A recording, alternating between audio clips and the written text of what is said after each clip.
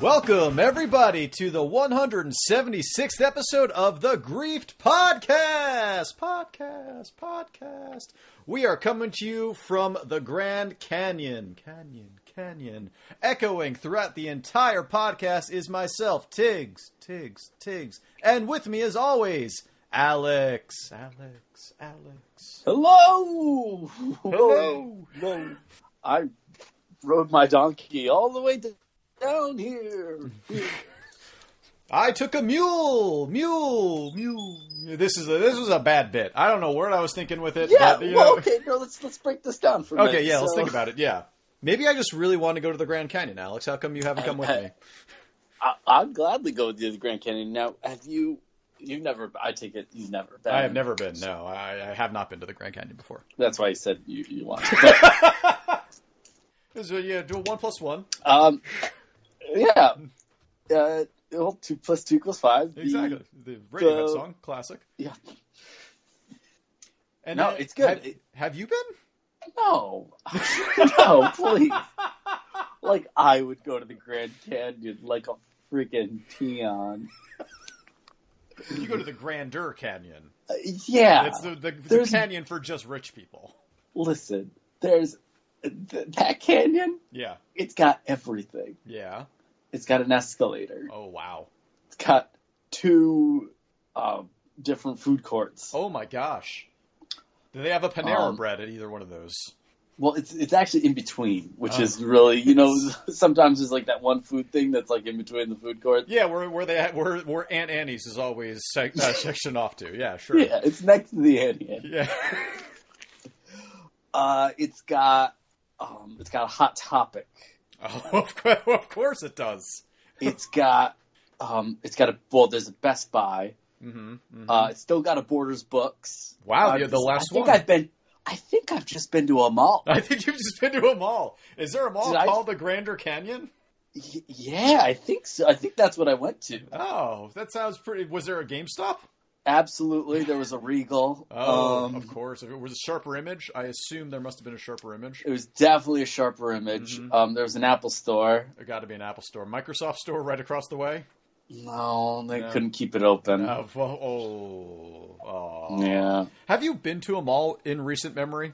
I went to a mall about a year ago. Yeah. And that was the last time I went to one. No, actually, you know what? I take that back. I went to one in Queens, I think last summer. Okay. I'm trying to remember. I think it was about last summer as well for me. I was up at the Westchester Mall.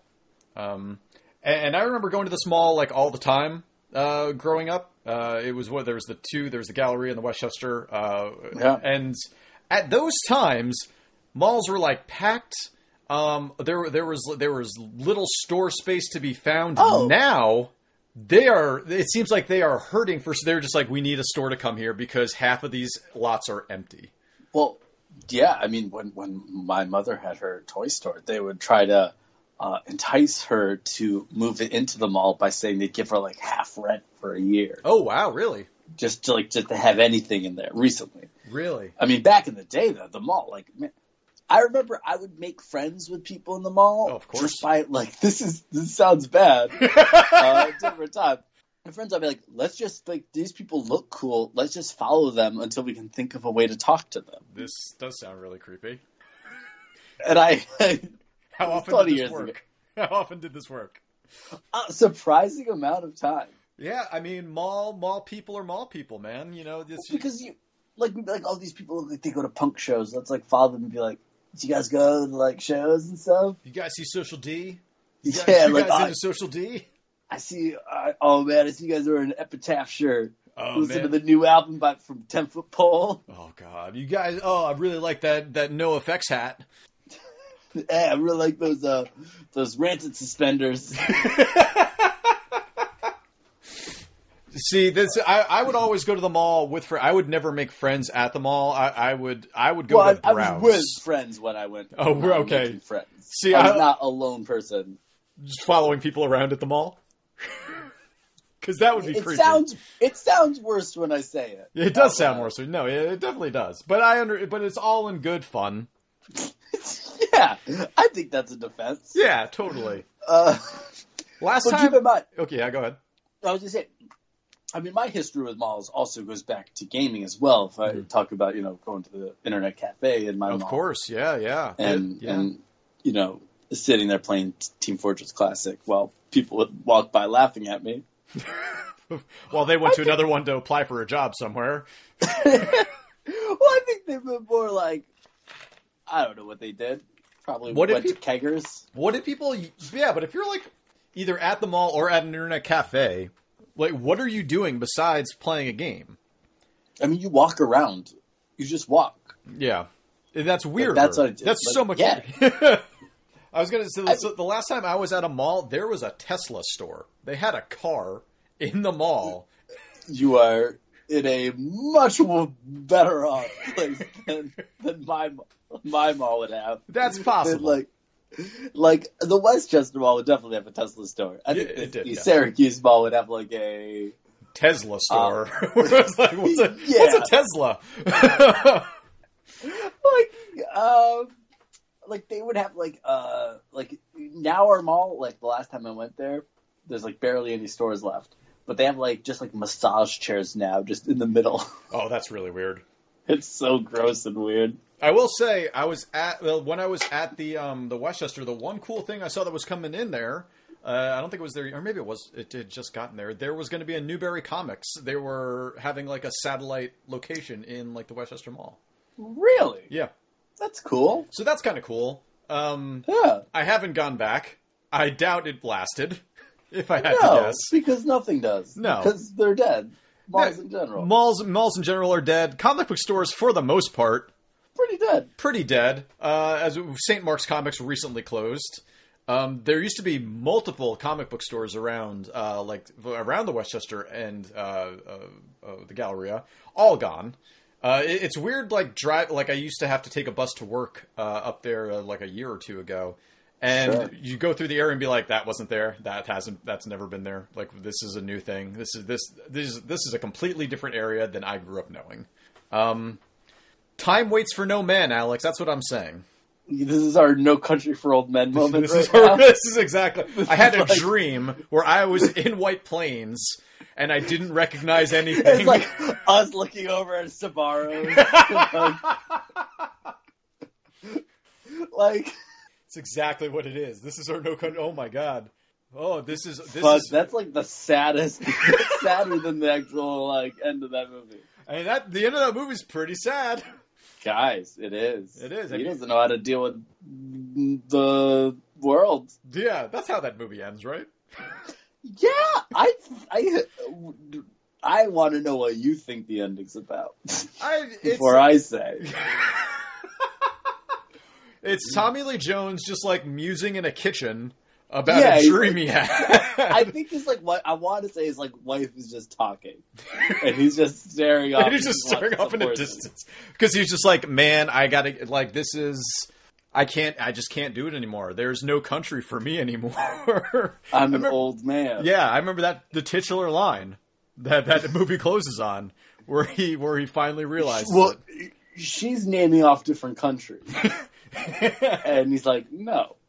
Old no men country for old men. that's just how it goes. And that's the second. That's like an hour, and then cut to black. Yeah, Oscar, Best Picture. There it is. It's been a really. I don't think I've seen that movie since theaters. I remember really enjoying it. Sure, I watched that. I want to say close to opening weekend, and Yeah.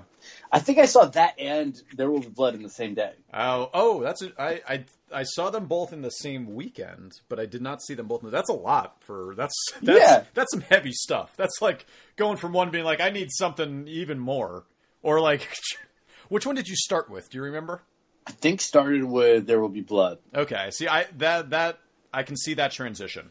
That transition going the other way, I would be like, oh my god, what did I just do? Yeah, I think. You're already quoting the milkshake stuff by the end. You're having fun. Yeah, exactly. Just people watching I abandoned my boy. Getting hit in the head, just watching a guy beat another guy to death with a bowling ball. Yeah. That was a weird movie, too. Yeah, it really was. Good score, too. Oh, yeah. Johnny Greenwood, right? Yeah. Yeah. And, again, the title, there was blood, eventually, in that movie. You know what? They lived up to They it. lived up to the hype. They lived up to the hype. You did. I wasn't sure, and then he picked up that bowling ball. I was like, oh, Well, I think there was before, right? was I actually probably. I honestly don't think I've seen that movie in over a decade. I haven't seen it. Again, another movie that I don't think I've seen since theaters. But I remember there was like the big debate over like, oh, which is the better movie? I always fell on No Country. I always liked No Country more. Yeah, I mean, I'm sure. Like, because it was one of those things where like, There Will Be Blood won Best Director, No Country won Best Picture, right? Was that what happened? I can't remember if the Coens won director for it or not. You know what? Neither here nor there. It's one of those type of things. Yeah, I think so. Chicks, you got anything else to say about malls? I got nothing else to say. Like Mallrats a lot. It's a great movie. Yeah, Definitely my favorite Kevin Smith. Oh, it holds up the best. I agree. I've tried. I've tried in recent memory, and I gotta say, I think that Chasing Amy holds up the worst. Yeah, it definitely does. I've not tried to watch Dogma since like college. Yeah, I'm probably in the same boat. I have a feeling that it might be okay, but I'm not sure. Clerks, you know, it's Clerks. You know what you're getting into with that one. Yeah, it's fine. Jay and Silent Bob Strike Back used to really like that movie. Now I'm just like, this is dumb. Now you're seeing like what every adult was trying to tell you at the time. Exactly. Red State, however, very good. Yeah, I really enjoyed it. Yeah. Speaking of things that you really enjoyed, Alex, what have you been playing? Oh my goodness, what have I been playing? That is the question. That is the question. You know what? I'll start off with. Okay, here's a game that is a sequel to another game that we both played. Okay, I think I know what you're about to talk about. Yeah. So I picked up The Division 2. Tell me about, is it the Division 2 : Long Division? Yeah. It's The Division 2 : Long Division : Show Your Work. Because guess what? There's a lot of busy work in this. Okay, so yeah, we each put a decent amount of time into the Division. I put about 80 plus hours in the first one. More than that. You put a lot more. Yeah, you put a lot of time into the Division, and it was fun. It was super fun while it lasted, and then I felt like I got out leveled by the people that we're playing with, and then it was like, this isn't. Well, also keep in mind at the same time that we were in the end game stuff, which was terrible. Least at the time we were playing it. Yes, it was, and we never went back. And they kept releasing like the Subway pack. It was like, nah, that's all right. I'm good. Well, so they end up releasing. I remember people really like the randomized dungeon stuff. Right. So they technically like they added a lot in, and I know I think we all bought the. We all bought the season pass. We bought everything for that game. We were so excited for that game. And it's actually funny because I think some of the cooler stuff ended up not even being in the season pass. Like I think the random dungeon stuff, I think they like released that for free because they were like, sorry, our game isn't great at the end. Kind of broken, not great at the end. Here you go. So now I kind of haven't been able to line up schedules with a lot of our friends that bought it. It's tough. Yeah, it is. And so just mainly me and our friend Russ have been playing, or I've been playing with randoms, or by myself. Okay. Which are three very different experiences. I could imagine, or rank them. Okay. I will definitely say, playing with friends. That's definitely the way to play this game. Okay. Then probably playing by yourself. Really? Wow. I'm not going to lie. I was not expecting that. It's that bad with randoms? Play with randoms. Wow. Okay. Dish nothing on like this. No, not even that. Like, here's the thing. So, this game is what, 2-3 years after the last one? Something like that, yeah. 3 years. Yeah, I think it was about 3. The first game was totally fine. It was a competent enough, even when it worked, rather. It was a competent enough loot shooter. Yeah. That you can play co-op and just kind of turn off your brain and Right. run around New York City and shoot. And stuff. that was, I feel like the New York City aspect was really what sold me on The Division. Yes. Because this new one takes place in Washington, D.C. Mm-hmm. Nothing against Washington, D.C. Been there twice, maybe. They're like the second. I think I've been this. I was like 15. Okay. Fine city from what I remember. Yeah, Washington. But I don't know like the layout. I don't know much about like the ins and outs of it. Right. So I'm just like, I just feel like I'm in a game setting. Like, and it's really funny because you think to yourself like, oh, walking by this must like blow someone's mind. Right. The way like being like, here's this thing. Here's Times Square. Right, or something like that. Yeah. But like, I just feel kind of nothing for the setting. That's kind of what I've been afraid of. That's why I haven't gotten it. And like the story is so backseat. It's just like, yo, guess what? There's those bad guys are at it again, and now was it a virus? Was that there's a virus loose in DC. Like that. That's the thing they've added into it. Like they've like chemical stuff. Okay.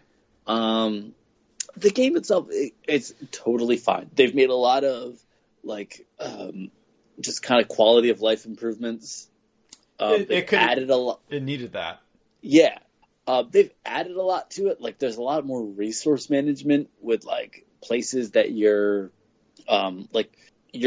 liberating areas, and you have to, like, give them water and parts and all these things. And there's a lot more micromanaging you can be doing and a lot more ways to get stuff. Not super thrilled with that, I guess. No. I'll be honest with you, I haven't done any of it. Okay. There's now like control points you can take, and I think they can get taken back. Okay. Do you get anything for those control points? Yeah, you get stuff for all these things. Like they carrot and stick you pretty well. Okay. The thing is, there's just there is a lot to do, and it can feel all like it, much like the First Division. There's kind of really only one thing you're doing. Right. And it's running around shooting guys that take 1 million bullets to go down. The dudes were sponges in that first one. It's not as bad as the first one. Okay, that's good. But it's still there. Do you find yourself like turning a corner and then all of a sudden there's a guy like 12 levels above you and you're just like, I gotta run? Yes, not as often as the first one. Okay. And I haven't been going into the Dark Zone stuff, which is like the PvP section. Yeah. We really did when I was playing, we only did Dark Zone a little bit towards the end. We were doing a ton of the story stuff and and I'm still finishing up the missions, and I haven't. From what I gathered, I think there's like I want to say maybe 12 or so missions, maybe more, a little more. That's not that many. Okay. No, and that was the one thing about the First Division was having to replay. Yeah. The story missions 1,000 times. Yeah. Was really like doing the one at Macy's. Oh my god, we did that one so many times. Or when like the helicopter comes and crashes in and stuff like that. Yep, yeah. I'm like having flashbacks to this. Jeez. Yeah, but so far there's a lot more side missions and a lot more, I guess, the different kinds of ones, quote unquote. Like there's like, ones that like you have to, there's like a propaganda tower putting out a bad guy's message and you gotta turn it off and defend a point and fight guys. Like it's the same game. Like listen, you either play with your friends and hang out with them and chat, or put on a podcast and play. Is that yeah? I do think that I'm dying I think it's a lot harder. I will say I'm dying a whole lot more when playing alone than I ever did before. So I feel like one of the problems with like the loot-based shooters or just the loot-based games in general is the quality of loot that you're getting, like the amount that's dropping. Like one thing that Diablo always did really well, and obviously this will always come up whenever we're talking about anything loot-based, is that it just drops stuff for you constantly. You kill like a little dude, and you're at least getting like a whole bunch of gold, and there's some sort of dopamine drip, whether it be just like, oh, look how fun all of this money going into my bank, or there's something. How is the loot in this? How is the amount of loot you're getting? I'd say good, but not great. Okay. I think that you do get a decent amount of loot, but I don't think there's enough incentive a lot of times to keep trying different things and like switch over from a gun you like. Okay. Like I got my first purple, like one of my first purple guns Yeah. playing a mission the other day. And those are the legendary? Yeah. Okay. And I think I'm only like level 12 or so. Like our friends, except for Russ, are all, level 25. Oh, wow. So I haven't played with most everyone. Like the first time I got my first legendary, and it was a single shot rifle, and I just didn't really like the way it shot. Yeah. And the damage wasn't that great. Okay. Against like my blue one, that like there was not really like I saw like the purple and I'm like yes, I was like, and then I kind of shrugged after a couple gunfights with it, and it's fine. Like, and again, that's the thing like about this game is it's good and it's fine and there's a lot of improvements, but there's so far nothing that is making me say run out and buy it. Okay. I think if you have friends that you're going to like only play with, run out and buy it. Like right, but yeah, like. I've enjoyed my time with it. Mm-hmm. I feel like that first one came at a point where we were all so jaded after Destiny and were like really clamoring for something like that. And it was just like a little bit better than Destiny enough that we were like, this is it. And granted, all our friends went back to Destiny with the expansions. Right. And it's funny because, like, you think about, like, all the loot stuff since then. I mean, we had Destiny 2 that I tried and didn't really get into. Anthem came and went so fast. There's been a bunch of stuff, and, like, this seems much more competent than, obviously, like, leagues above probably where Anthem is because people do not seem to like Anthem. No, it's... I haven't tried it. I haven't either. But I think, like, ultimately, like, this is a game that like you really have to embrace the social aspects of it, and yeah, as someone that doesn't, it's not. No, it's true. It's just like you see there's a lot of fun stuff happening, and there's like there's a lot to do, but like I don't know, I like the few times I played with random people, like it was just kind of like I don't feel like getting yelled at by someone like. It wasn't like it was like there's nothing to dish about. It was just like these like people take it very seriously. Exactly. Yeah. And then there's people like there's points where it's just like they're really trying to make you jump into other people's games. So it'll be like an agent is calling for backup, and you can like press the PS button. Okay. And you can jump into someone else's game and help them out. Is there a story? Do they explain how you're able to do that? No, it's just backup. It's just calling for backup. Okay. That's all. Okay. All right. I guess that makes sense. But you kind of like when you hit the PS button and do you just like phase into their game at that point? No, you like see the map and you see where they are and you can like travel to them. I got it. Okay, that makes sense then. So the few times I've tried that because I'm like, what I'm going to do? I'm just going to help out people for a while. Maybe that's how I'll level up. Is I'll just like jump into other people's games.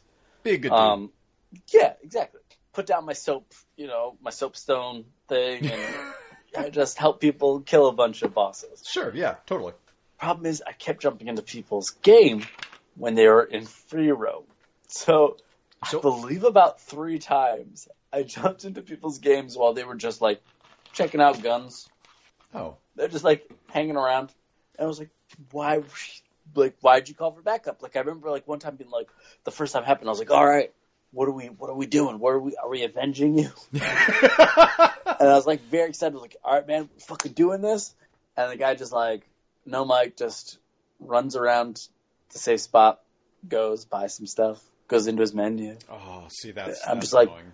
I'm like, cool, I just took 15 minutes out of my day to watch this dude. That sucks.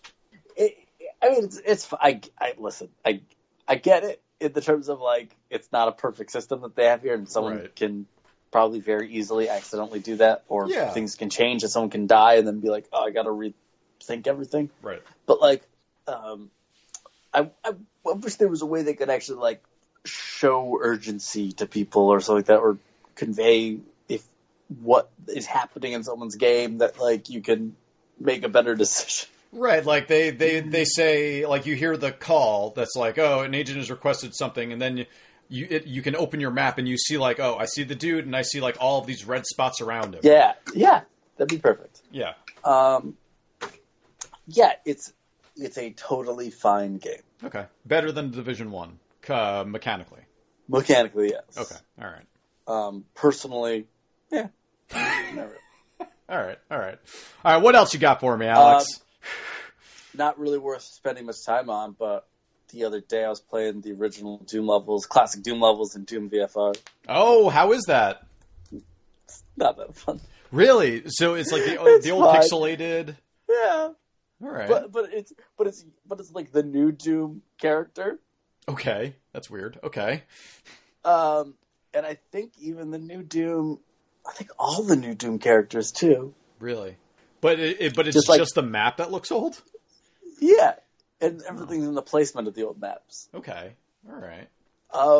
And you're still weird. warping around like killing people as opposed to Yeah. okay. Oh no. So I tried the DualShock controls. Yeah. That's just like you might as well just throw up. It's that really? Okay. Wow. It's not that because it's my fault because I turned off the teleporting and just did like running on it and like Doom speed, but it's like very in fast. VR It's very fast. it's a bit much. Yeah. It's too much. I could see that. That makes sense. Oof. Especially because it's my fault. I turned off the segmented turning. Okay. Which is like what they recommend. That's the toughest part, I guess, with the VR. I mean, I don't know. I mean, going like blazing fast straight ahead. But yeah, the turning when nothing else is turning, it just throws you off. Yeah. Yeah. So I also played for VR, Rush VR. Is it the band Rush? Yep, you play as Geddy Lee. Okay, I'm into this. Keep going. And you have to free the spirit of the radio. You and Tom Sawyer. Yeah, and Neil Peart. Oh my god. And the other guy? There's another guy. Yeah, there's got to be another guy. Yeah, there's 3 people in Rush, right? Yeah. Yeah, sure. And do I know any more Rush songs? Tom Sawyer, Spirit of the Radio. If you can work YYF into this, or YYZ into this somehow. And you have to fly by night to get there. It is, Fly by Night. Nice. Nailed it. That's all I know about Rush. I was never a huge Rush fan. I like some of the songs. That's about all I can say. Yeah, I don't know any. Like, that's such a weird blind spot for me. I know what I know from Guitar Hero and Rock Band. Right? Yeah. Yeah. But what is Rush VR actually? Rush VR You play as Mega Man's companion Rush. Yeah, you just get jumped on. This sounds great. By a weird sweaty robot. Which is how does that robot sweat? Why would Dr. Wily or whoever, Dr. Light, program him to sweat? I mean, he probably does, right? I don't know. He's a robot. He's a Mega Man. I guess that's true. He is a Mega Man. You're right. He probably doesn't sweat. I would hope not. It'd be gross. Like, imagine if, like, Dr. Light's into, like, something weird if he programs him to sweat. If he programs him to sweat, then he definitely programmed him to feel pain. And that's messed up. Rush VR is a VR game where you are, like, wingsuit gliding. Okay. This sounds cool. It's okay. So this is like I got this on sale, and it's a very. I mean, you can tell it's a little budge maybe in terms of like graphics and some of the stuff. Okay. But the actual gameplay of it, is surprisingly fun.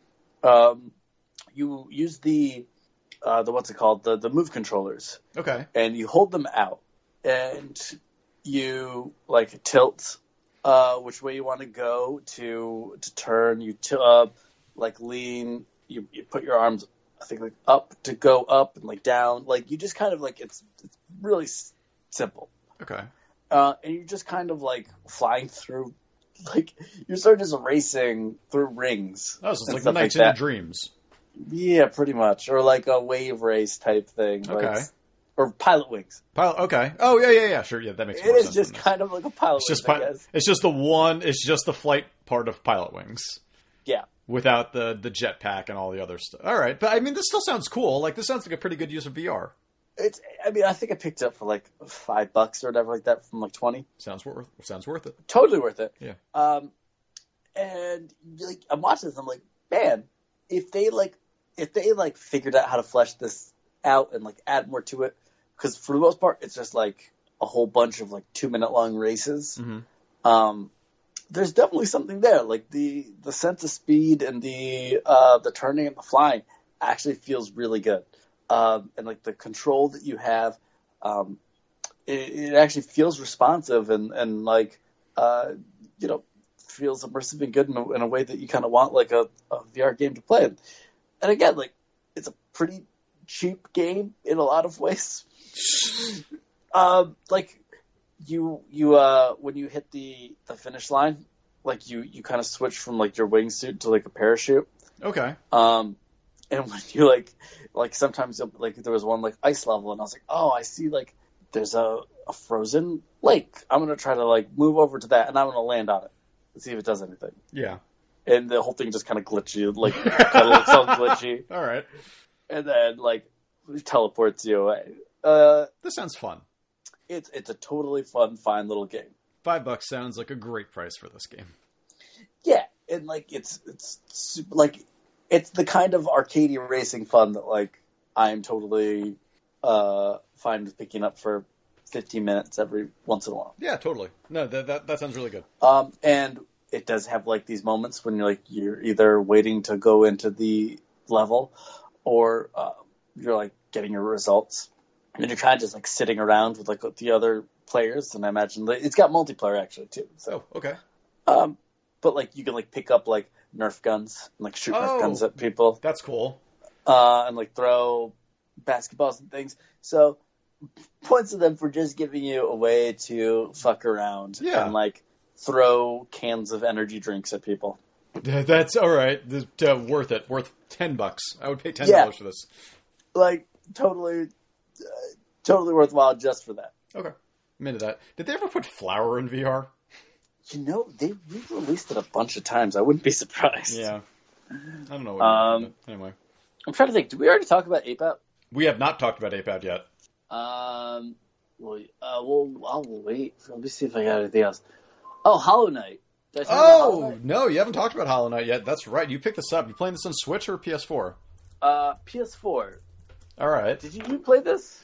I played a little bit of this on the Switch. I played probably like 5 hours. I'm about the same. Yeah. I think I beat one, maybe two bosses, and I was doing a lot of exploring, dying, and trying to make the map and not finding the map dude. That is okay. So I found the map dude. He's in every area. Oh, okay. I'm probably around the same as you. I'm about 5 hours in. Yeah. I like it a lot. Like I like it. Like so, this game is a kind of a 2D Metroidvania type Souls light, right? Kind of which is like there's a lot of hyphens. I think with this one, they're just seeing how many they could get.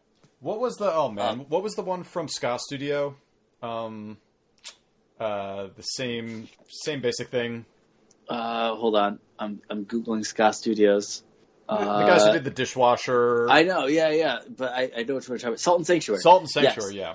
It's a lot like Salt and Sanctuary in a lot of ways. This kind of actually similar art style in this too. I like the art style in Hollow Knight more. Yeah, me too. It's like a nice cleaner it's cleaner, cartoony. It's Ori-ish. Yes. And I love the look of Ori and the Blind Forest. It doesn't look quite as good, obviously, because it is still like an indie developed studio, but not like it is a cleaner, super cartoony, very like nice rounded everything. Or like, you can see the lines in it. It doesn't have the scale or depth of like Ori, obviously. Again, indie studio, but like super fun, looks really nice, and gross at the same time. Yeah. And I will say, I do have my kind of, I know a lot of people are kind of over the moon on Hollow Knight. Yeah. I do have a few little hang-ups, I think. Let's hear them. And I could, no, I'd be like, all right, wait, start the clock.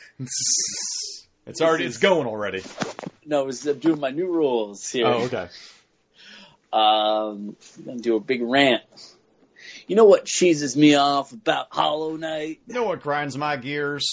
Hey, Hollow Knight.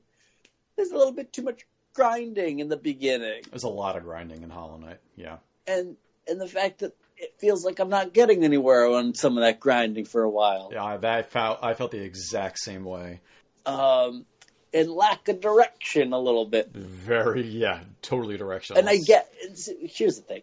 I get that people purposely don't give direction in a lot of games anymore. I think that is, in many ways, a good thing. But I think that there's sometimes no alternative and way to get around that. I think that's when it can be a detriment. Yeah. Is when is that someone can just end up kind of shrugging at your game after a while. Yeah. And just being like, oh, well, all right. And then you talk to someone else, you're just like, oh no, you were supposed to go this way and fight this dude. You're just like, well, it would have been helpful if I had known, because a lot of times you're exploring and you kind of don't see the path, and I don't know, and it is kind of frustrating and not always obvious that there was somewhere else to go. And I don't think the map's super intuitive. It's not, which is a problem. That being said, I do really like the game, and I do really like exploring. Yeah. As I'm just complaining about having to explore. I do like exploring the game, and I do like. I have liked the enemies, and the combat is very simple. It is really just swiping, right? Like you just have pretty kind of like one swiping, and you get you get a couple other moves, I think, but for the most part, yeah, it's really just the one. And I do like the health system a lot. Yeah. That like every time you kill guys, you kind of bank the ability to like that orb thing. Did you? To like recharge your health a little bit at a time. Yeah. And like you kind of have to figure out when to use that. It's I think that's really well done. Yeah. I think that there's a lot of cool stuff in this game, and I think that like I'm probably on the verge of like getting to even cooler stuff. But I sort of haven't gotten there yet, and I feel like I'm like I don't know if I'm going to. Yeah. I think that the style of Hollow Knight is really what sets it apart from everything else. I 100% agree with that. And I do think I like something like a Rogue Legacy better, though. I totally agree. I think that the gameplay loop of Hollow Knight is good, but it's not whatever kept me coming back to it. And it was really just like, I like the design of this. I want to see what else I want to see what other cool things, and that only took me so far. But I know people do really like it a lot. But yeah, there were definitely aspects that I really liked, and things that I was just like, all right. Yeah, I think it's going to be something I passively go back to every now and then. Yeah. But like one of our friends put like 60 hours into it. Really? Who, Pete? Yeah. Did he really? I know he was big on Hollow Knight for a little while. I didn't realize he put that much time into it. Wow. So there is definitely something there. I also Diggs, I should say. Forget who you are. Played a little bit of Zone of the Enders too. Yeah, Mars Runner, whatever it's called. Yeah. But you played it in VR. I did. Okay, tell me about the VR experience of it. Because I played a little bit of this, not in VR, and I thought it was cool. And I was like, I don't know if the camera is always behind the back for this one normally, right? Yeah. Yep. Okay, so when you play it in VR, you are in the cockpit of the, what's it called? The mech thing. Yeah, they have a name for their things. Yeah. It's called Endersuit. Enderman. We'll call it the Enderman. That's not used by anything. No, I don't think so. Yeah. I have to say, like, it took me a while to, like, kind of position myself. Like, I was sort of, like, weirdly not in the right position. So, like, my head and everything was, like, kind of floating weird. But I kind of sort of, like, scooted in. And I gotta say, the scale and stuff, like, feeling like you're in the mech. Really? Was pretty well done. That's cool. I do wish that I could have been able to change cameras so I could like see stuff around me better. Yeah, totally. How is the combat in VR? If that's because you gotta like you have no idea what you're hitting sometimes. Okay, yeah. Or like what you're doing. I mean, because there are times in that where there's just like dozens and dozens of things like flying at you, and you've just got to be like So that's not actually that bad. Like when Okay. you're just doing like kind of the Space Harrier type, like yes, yeah, selecting a bunch of Res/Panzer style of thing, yeah. yeah. When you're like selecting the targets to shoot and stuff, that actually works fine in VR. But like the It's- sword type combat, It's the sword combat that Okay. doesn't really work. yeah. And I ended up just like, I couldn't really tell when I was hitting stuff or like my distance to hit stuff a lot of times. Not gonna lie, that exact same problem happens when you're not in VR. Oh, well, that just could be a problem with the game. yeah. But overall, I had to say it was pretty fun. You move very slow for a while in that game. Yes, the beginning when you're like you're like in like the Yeah. pit or whatever. It is grueling and excruciating first like 20 minutes of that game. But man, once you get in the new mech Yeah. and you start like Flying, and zooming stuff. around Yeah. and like, it feels pretty cool. Yeah. Okay. Playing that totally game not not in VR, I was like, I could totally see why this would be so good in VR. But yeah, you're. I think as far as I know, unless there's, oh God, if there's another button to change camera, I'm gonna be so disappointed in myself. That'd be really funny. But you're just immersed kind of in the mech, and I gotta say, like, it was cool, like looking around and like looking up and seeing all the different parts of the mech, and That's cool. like I know that there's been a couple PS mech games that people have liked. Yeah. That all have been fun, and like, yeah, it makes sense. Like games are cool. People are liking that Iron Man game for PSVR. People are like that Iron Man. There's been a weird resurgence of VR games recently. Dude, PSVR is like having kind of a moment. Yeah. It's weird. It took like 2-3 years, but it's finally Yeah. like caught on. Or maybe like the things that started developing it when it came out are finally coming out. Like I'm really excited for like June. There's like 4 big PSVR games coming out. That's cool. There's a big vacation simulator. That looks fun. A bunch of other stuff. Like I have to say, like I'm weirdly happy-ish with this With your investment now. Nice. All right. Lastly, Ape Out, and I'll throw the ball over to you after a few minutes. All right. Let's talk about 8-Bit. So I this played is some of by. this too. You beat it, right? No, I did not beat it. No, I've just played the first like 4 or 5 levels or something like that. I don't know. I don't know who developed it. So this is a very like Hotline Miami style game. It's done by Devolver Digital, published it, Okay. but I don't know the people that made it. It's just like shows their names. Bennett Foddy. Yeah, the dude who did Getting Over It, wasn't it? He's in Cut Copy. Really? Like, Yeah, he was the bassist of Cut Copy. wow. You know what? Kind of makes sense. There's some good music in. Yeah, Getting Over It. Yeah. Getting Over It. And Quap. Oh, the Quap dude. Right. Okay. Yeah. Sure. What? One from. Wait a minute. Wait. Worlds Collide. No, it was Power Man 5000. Never mind. Whatever. I can't imagine gonna be like, man, electronic music. This is really getting me down. What should I do? I'm gonna make I know. make some games about how difficult it is to run a marathon or to jump, whatever that was, track and field. Like, hey man, are you making a new bass drop there for electronic rave tonight? I'm a little busy right now. I'm trying to put together this horse simulator. Yeah. What? Cool. That's cool.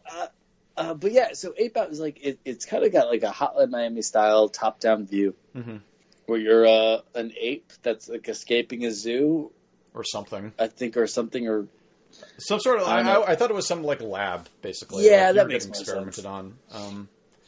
and you're kind of like It's a small like- portion of the map from the overhead view that you get to see.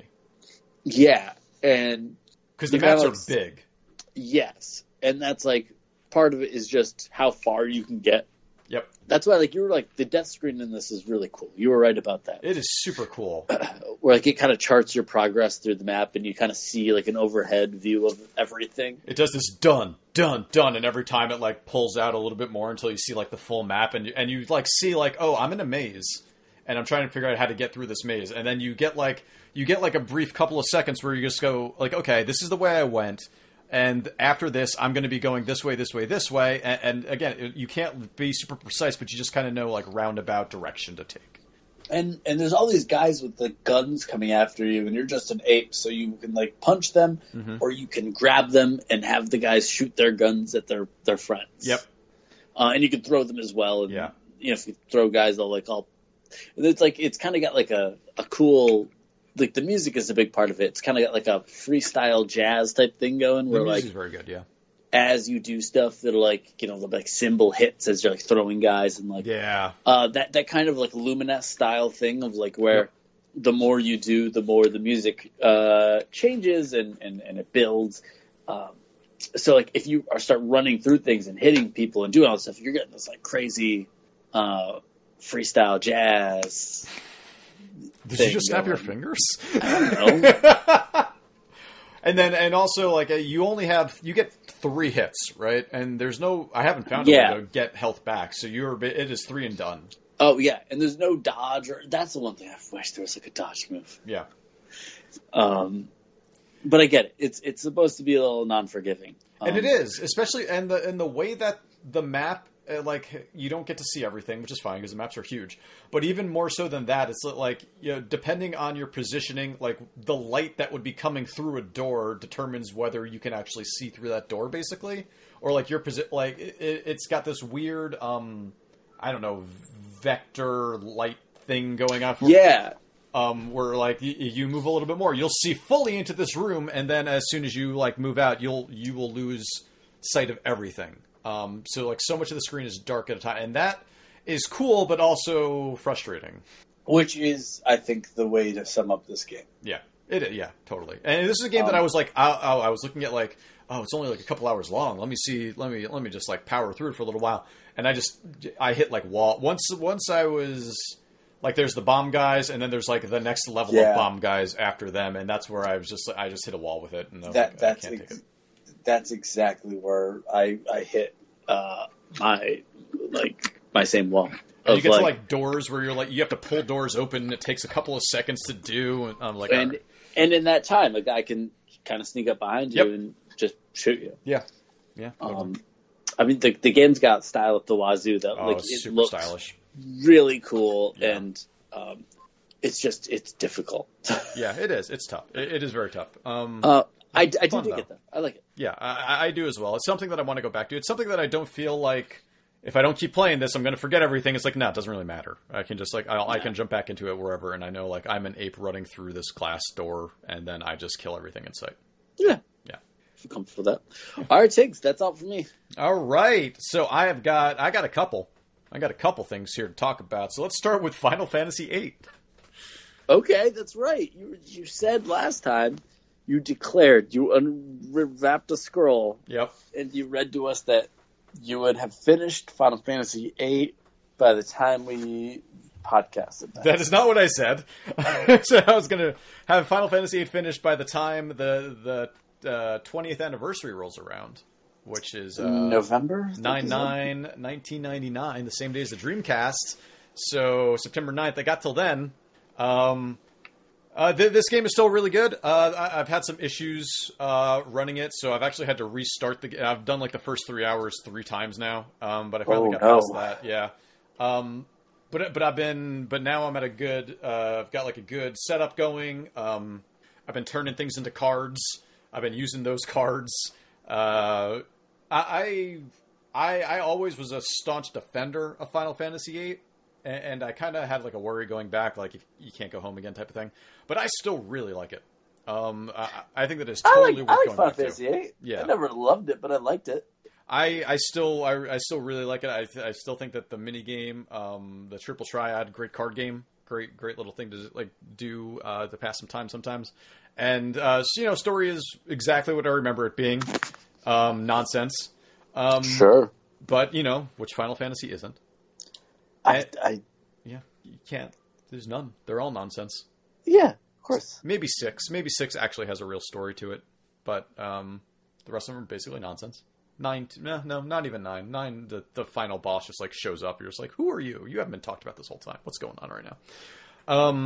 But still really digging it, and I think it still holds up pretty well. Like last January, I'd gone through 7 again, and I thought that held up really well, and I think 8 holds up just as well right now. Yeah. So how are the characters and stuff? That's one thing that people find divisive. I mean, when you play enough of these really dumb high school simulator type JRPGs, sure, which you definitely have. Which I do and have. They don't seem any worse than... They are anime tropey to hell, and maybe it's amped up even a little bit more, but I don't think it's as terrible as... It's not great writing, obviously, but it doesn't hold a candle to like the Persona series as far as, you know, that writing goes and the depth of those characters go. But I think that, like, while the dialogue is pretty bad and cringy, it's not worse than most of the other... You know, it's not that bad. It's not that bad. I found it funny a couple of times, and other times you're just like, oh my god, what is going on? There's a lot of unskippable stuff that's also just like, this would be so much better if I could just hit start and move.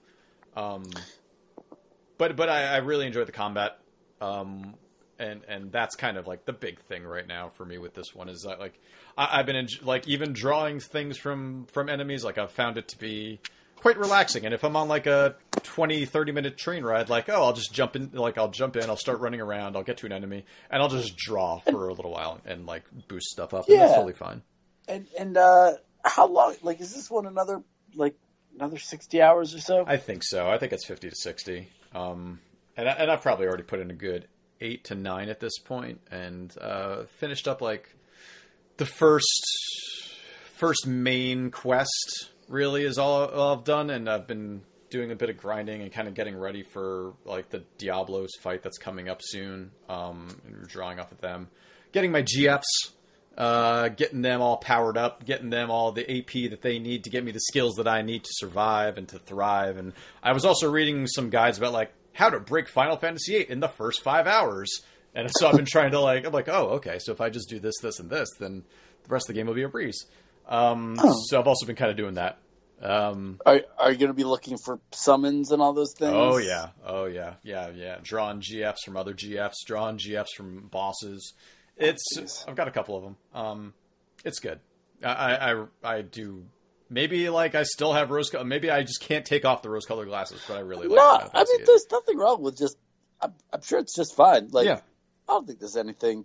I don't remember there being anything wrong with Final Fantasy VIII. No, I do feel like it's always gotten the gnome, I want to say misnomer, but it's like the black sheep of the Final Fantasy family in some ways. Although maybe 15 is now. So, no, 13 is now for sure. But I still have a special place in my heart for 8. I don't know. Well, yeah, 13. Well, no, you're right. No, 13 definitely is. That's the weird ass one with like the MMO style stuff, right? That was 13 is Lightning, and then there's 13-2 and 13-3. No, 12 is the one I was thinking. 12 is the weird MMO. No, that one I haven't played that one. I got that on Switch, and I haven't. I didn't remember who the main character was in that one. Vaughn, I believe, is the main character. That he's like a 18-year-old kid that has a problem wearing a shirt. I believe that's his whole motivation. Yeah. Okay. Yeah. There's interesting stories about 12, like the development of 12 to like, oh yeah, he wasn't going to be the main character, and they kind of had to throw him in there at the end, and that's why it makes more sense that all these other characters have much better development than him. Which doesn't, help when you're playing the game as him the whole time. But, no, that actually seems the opposite. Yeah. But it's interesting to play it and think about it in that context. I really like 12. That's another one that I'll go back to eventually. But did 7 last year. Want to do 8 this year. Maybe do 9 next year. Got it. I've got that. You never played 9, right? No.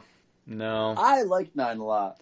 I feel like 9 is the one that I'm going to go to and kind of have like, why didn't I play this? I think you are too, because 9 is a weird mix of the new ones and the old ones. I think that's exactly why I really... And I don't know why I've been putting off playing it. Maybe... Well, now that it is on Switch, that's the way I want to play it. But I did do like it's for this 20th anniversary. I got to play through 8 again. Oh no, that's fine. Yeah, but definitely afterwards play through 9 because it's got the job system mixed with all the kind of story based stuff that used to it's cool. Yeah, if I think. Yeah, if you think it's been a while.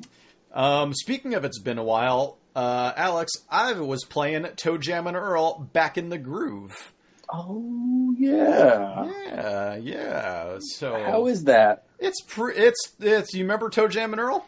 I do. Remember you would walk around an area, pick up presents. Everything was kind of randomized every time you played it. You had to avoid things, and you would look for your ship parts. Yeah, same thing. Same thing. Cool. But it's super fun it has everything about those old games. So if you haven't played those games and you really like them, it is totally worth getting.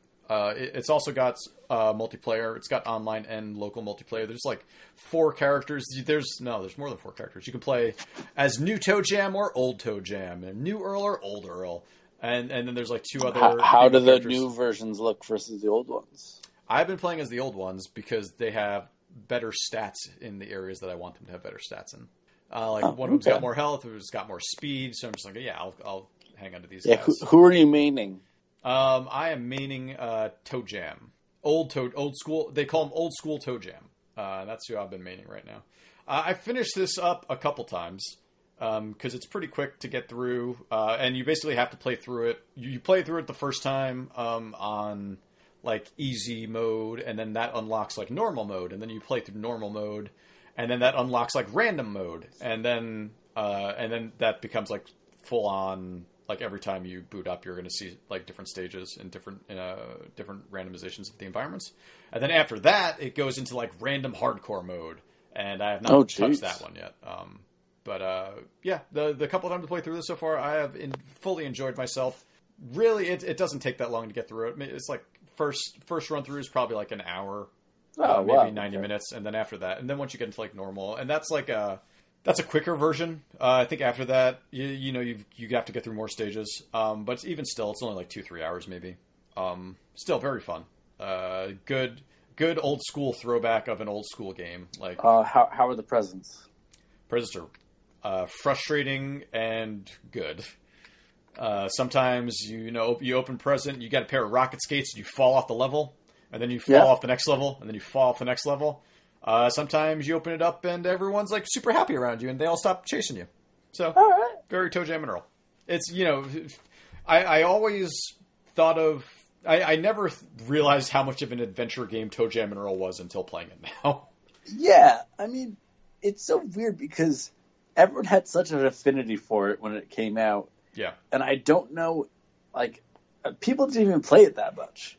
Everyone just liked it. I never owned it. I played it at a friend's house, and Me too. I like the style.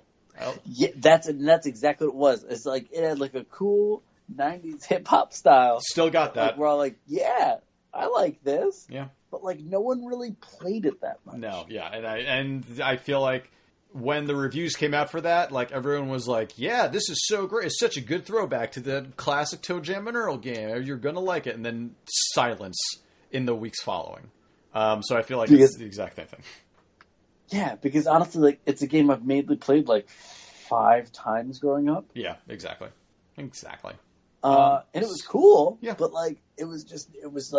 it's just so strange that people had such an affinity for it. I know. Yeah, it was weird, and even I was just was this a thing? And then, but when it came on sale, I was just I might as well just pick it up.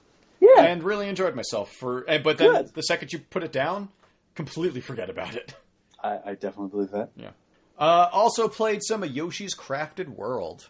I meant to pick this up on Friday. I completely forgot. So this is adorable. This has a great art style. This is a Yoshi game, and that you're eating enemies. You're creating little yarn balls that you're following around with you, and you're using those yarn balls to it's solve Yoshi's puzzles. Island, but yep. But it meets Kirby's Epic Yarn type thing, or Woolly World, or yep, whatever. Yeah, basically. It's exactly that. It is 100% exactly what you just said. It is Yoshi's Island with the palette of a Kirby's Epic Yarn style, and There's some cool things to this. Like I enjoy the Yoshi games. I'm not crazy about them, but I do actually find this like it's an easy game. It is a kiddie puzzle game, and it's very fun. Again, great art style, great just like simple platforming for the most part. Really cool stages that have more depth than you think. Where you'll like step into something and you're like, oh, and now I'm in the back part of the stage, and now it's like it's. The stages are bigger than you initially thought, and things like that, where you're going to tracks that you don't think, like you think you're on this 2-dimensional plane and this is all you can do, but no, like there is a wider map that you're actually on. It's cool. I will definitely keep playing this game. And again, it's fun. It's very easy. And I think that it is the look and the charm of the Yoshi games and this art style that are going to keep me going with this more than anything. Like, yeah, that's the thing. It's like, listen, Yoshi's Island, honestly, I like it, but I don't love it. Like, yeah, I agree. It was never my favorite. Never been a huge fan of those ones. But the fact that these art styles that they've done for these are so goddamn cute. Yes. That's 100% why I want to play it. And it is totally worth it for that. I would say, like, if this ever went on sale, which it won't because it's a Nintendo game. If this went down to like 30, 40, I would say you pick it up. Like it's totally worth that. It's going to be at 60 for a while. Although there was Mario Day just happened and there was a sale on like all of the Mario games, including what was it? New Super Mario Brothers Switch. Oh, wow. That was like $40. I picked that up. Haven't played it, but I bought it for $40. Sure. But like, so there is the possibility, like maybe Nintendo's going to start putting some of their things on sale, like very often. But I don't know about this one. Totally adorable, totally worth playing. Very easy, a very good train game, a very good train game. Short levels. Some of them are, and some like there are a couple where you're like timed. It's like you got to get to the end of the stage and get all these things in 5 minutes, and that's like your challenge. And then you get like a challenge coin out of it. But for the most part, yeah, not crazy long. Not that I've seen yet. Also played some Daemon X Machina. What is this? This is a new mech game for the Switch. It hasn't come out yet. It is just a demo out there right now. Daemon X Machina. Daemon. Oh, okay, like a mailer Daemon. Yeah, exactly. Yeah, it's like Daemon Tools. It seems pretty good. Like in it's this seems anime as hell. It's anime as hell. It is a mech game. It's kind of cool, kind of janky.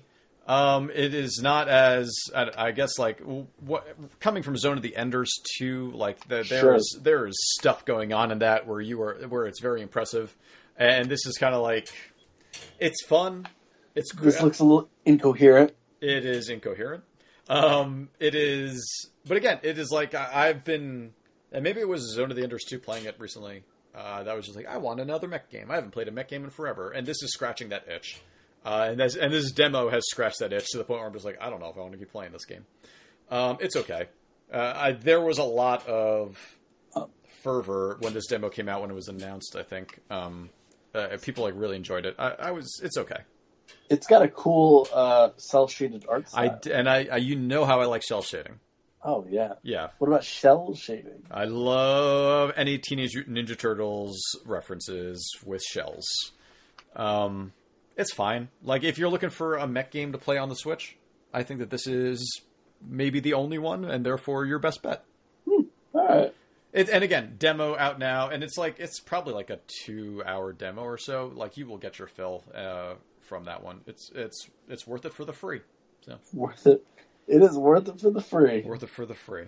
Let's keep. I got 3 more, so let's get through these last 3. The 3 big ones too. 3 amigos. 3 amigos. Trials Rising. Oh yeah. Yo, it's Trials. In a good way or a bad way? In a good way. Oh, okay, good.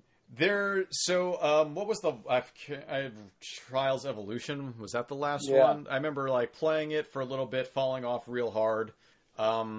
I don't remember why. Maybe there wasn't enough content. Maybe it just got too hard too quickly. This one, there is an abundance of content. Like immediately, you start doing these things, and I've been fully expecting like, all right, the medium stages are coming because I've done like 20, 30 stages already, and they just keep opening up more and more easy tracks, and I see like some mediums maybe on the verge, but like just when I think I'm done with all the easy, like there's just still more to come. So it's really good at like just giving you time to enjoy playing Trials.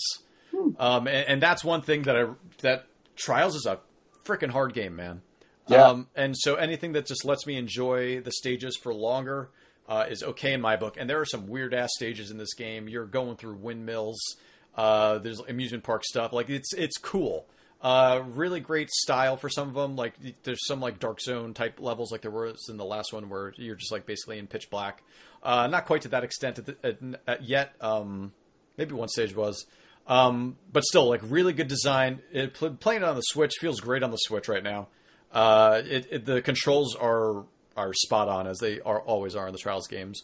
Haven't played any online stuff with it yet, but like it is that physics based weird ass game that you have kind of been that you really enjoyed with like the first two Trials games.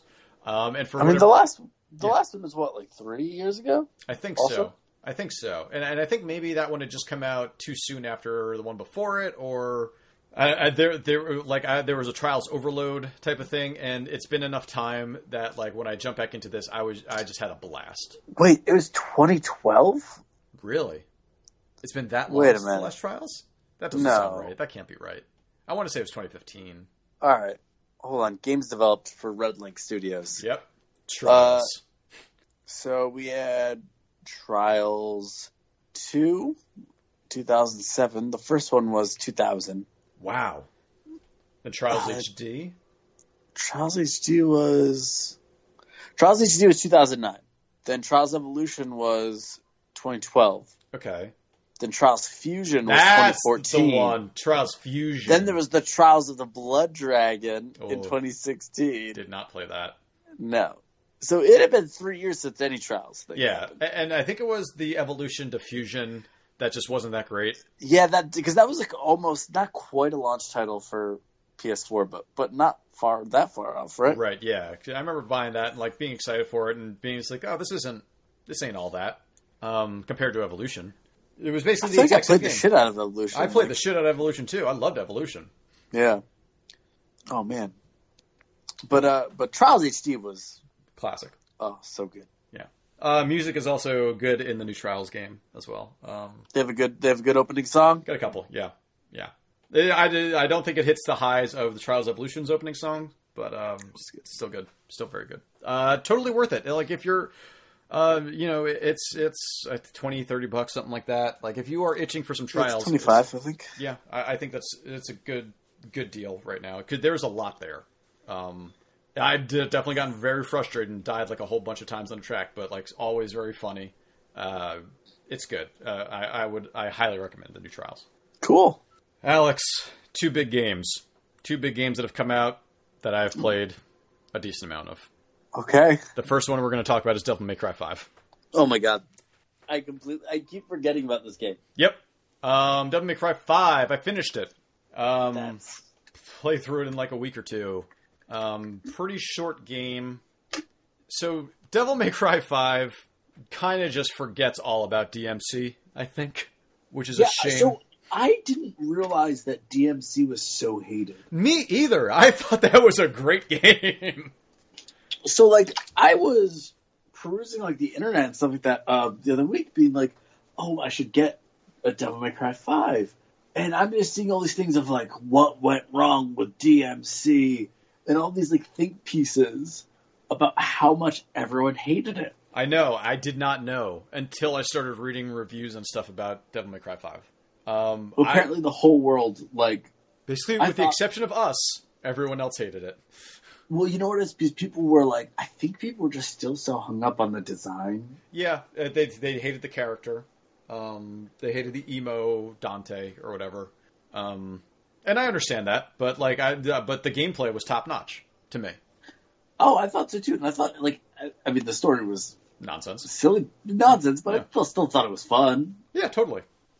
But yeah, people hated it. apparently. Really hated it. Who knew? So much to the point that they completely abandoned it. Yep. Devil May Cry 5. Well, did you ever play the...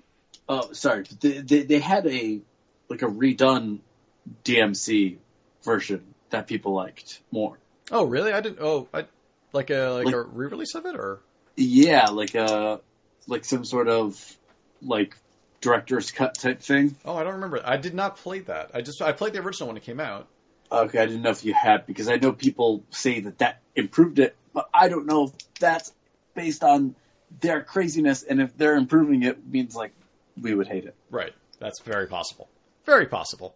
Yeah, no, I never played that one. Just the original release of it. I think I played through it like twice. Devil May Cry 5 is nuts. There's Dante, there's V, and there's Nero, and these are your three characters. You start the game as Nero, you eventually start playing as V, and then you can like swap between. You can play like one or the other for some stages, and then halfway through the game or so, you get Dante, and then you can play through all the stages. You get to play through stages as Dante. They each have different fighting styles. I think that a lot of things in this game, they saw Bayonetta and were like, we need to do some Bayonetta type stuff. But it doesn't have the fluid, super fast Bayonetta combat to back it up.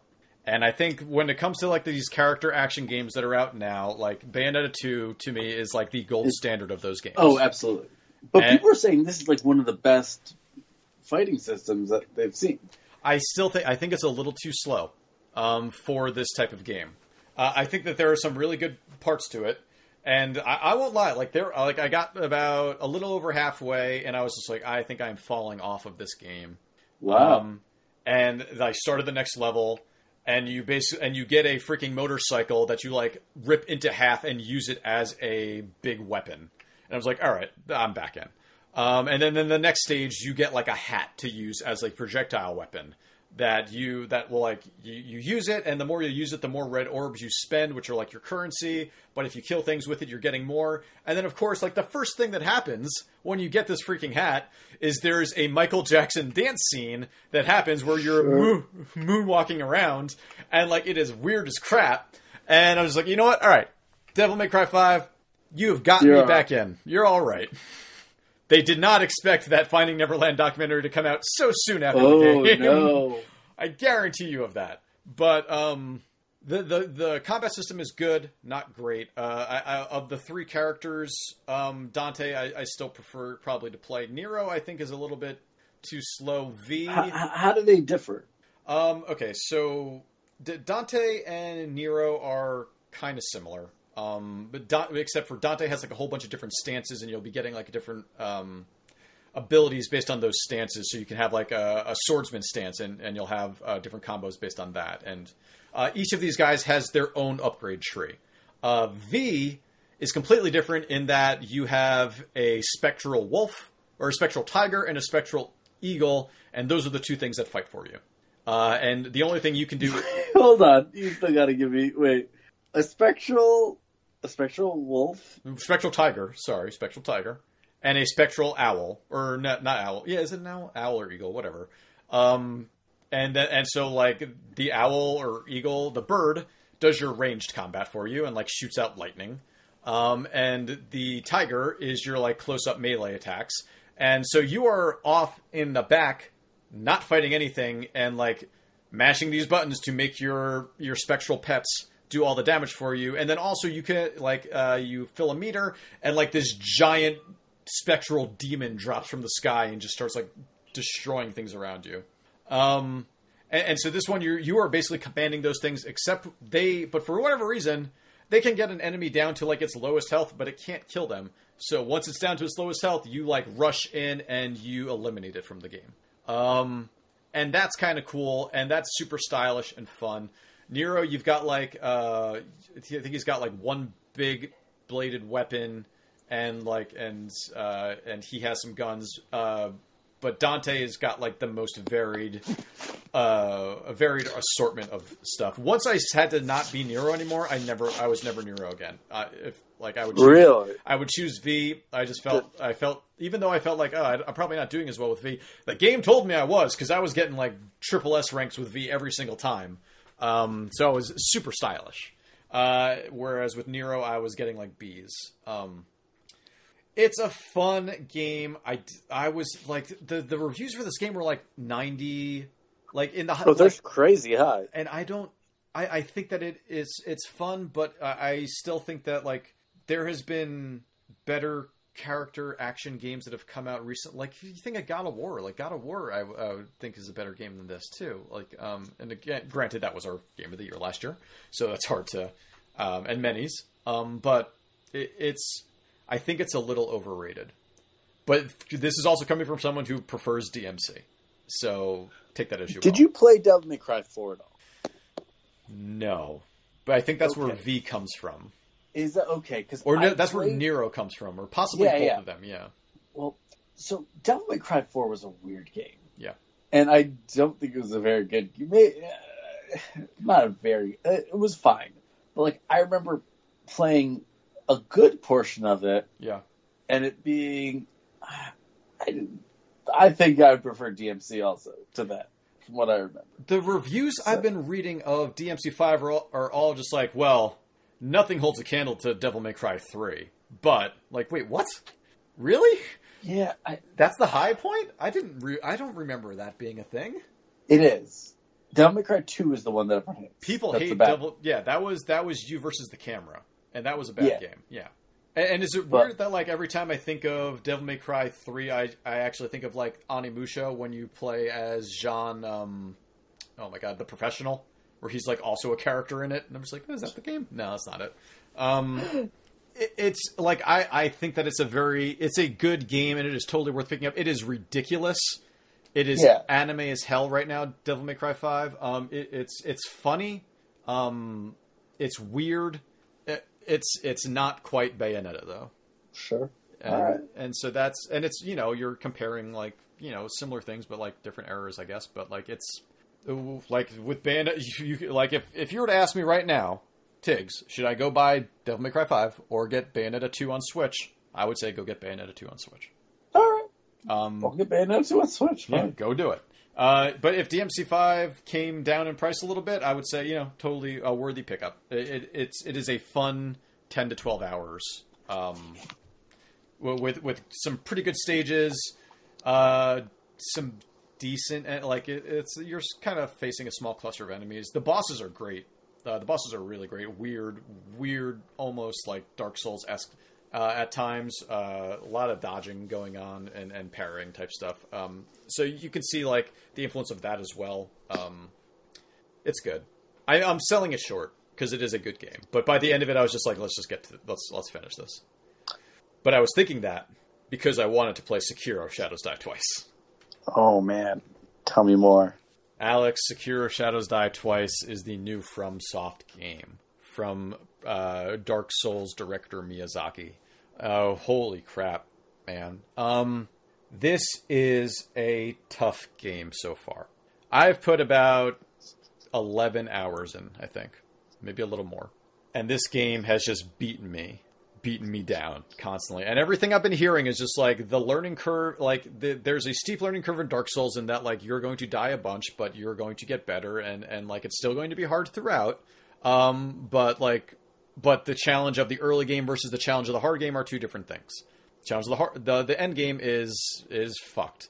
Sekiro, from everything I've been reading, is like the beginning of this game is messed up, and you're going to get better, and it's going to become easier with time.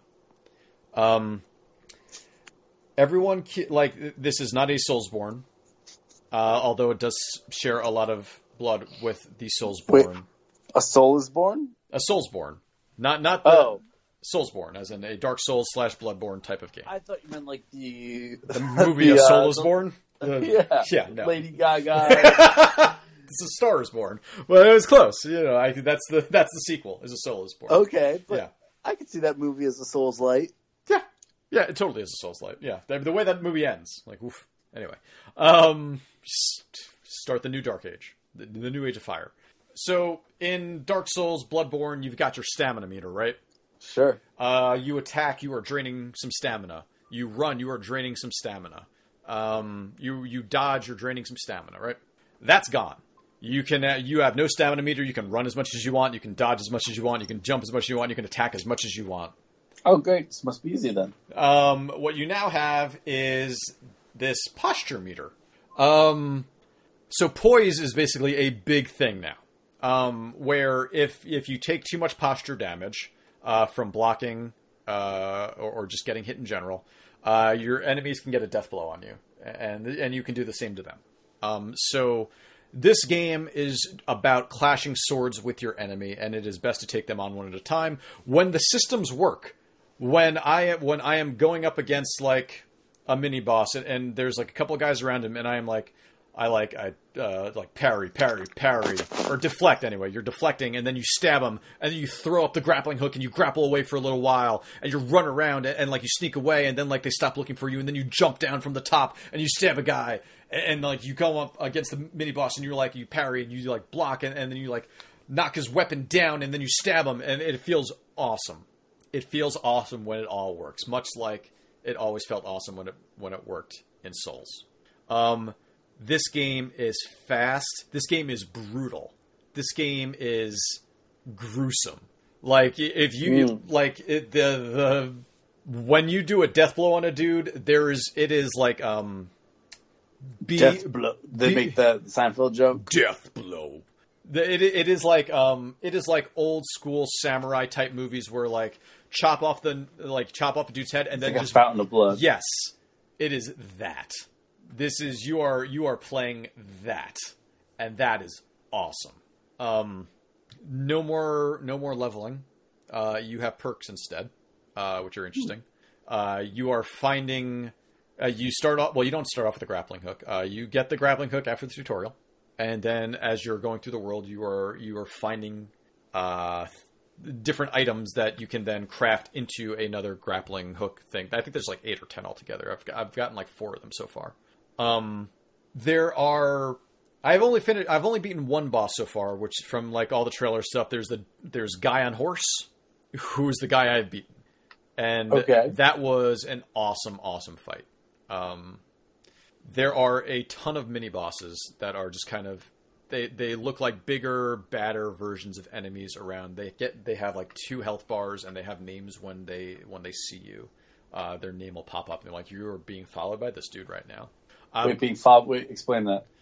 So when a boss or a mini boss has you in their sights and is coming after you, their name and their health bar will like show up in the top left-hand corner of your screen. Oh. And so for normal enemies, this doesn't happen. I don't think it happens. But when it's these dudes, so you know, like they are tracking you right now. And you can kind of keep tabs on them. So like, oh, you want to sneak away for a little bit. With these mini bosses, you can get a single death blow on them, but they all have 2 health bars, and a death blow only takes off 1 health bar, obviously. Oh. Again, this game is fast, frivolous, frantic, bunch of other F words. I just beat my 5th or 6th mini boss right before this podcast, and started a fight against like my second like main boss. Who wiped the floor with me in like 15 seconds. This game is really good. The systems at play in this game, the dodging, like you know how parrying and backstabbing and stuff like that in Souls, when you would pull it off, you felt badass. And this is like throwing it out like you're supposed to be doing that constantly. Like this is what you need to be doing to surviving. You need to be up close, and you need to feel like you are a ninja warrior that is just taking dudes down. Not an American Ninja Warrior. Not an American Ninja Warrior, no. So there is also a weird death system. There's no more corpse runs. Okay. So when you die, unless you get you get lucky, which sometimes you get lucky, you lose half of the gold you have. With this being lucky? This is when you're not lucky. Oh, okay. If you're lucky, you don't lose anything. Oh, good. If you're unlucky, you lose half the gold you have, and as you're killing dudes, you are getting experience points. And when you fill up an experience bar, you get a perk point. Okay, and you can bank those for a while. Once you get a perk point, if you die, you will always have that perk point. But the progress to your next perk point, the progress of filling up the next bar, you will lose half of that as well. But if you have like three points, you will never lose those 3 points, no matter how much you die. So you don't lose your stats. No, you don't. You lose your progress towards your next point or towards your next big purchase or something like that. But there are items you don't lose. The points that you have accrued, you don't lose. It's just like progress, things like that. When you die, you have the option to resurrect. Okay, great. Why wouldn't you do that? You can do this once, and if you die at that point, then you are dead. However, you can do this once. Most normal enemies will stop paying attention to you, so they will think that you are dead. You will resurrect, and you will backstab them.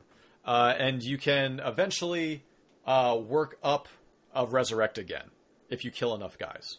Otherwise, you can run to like the idols, which are the bonfires of this game, and you can reset that.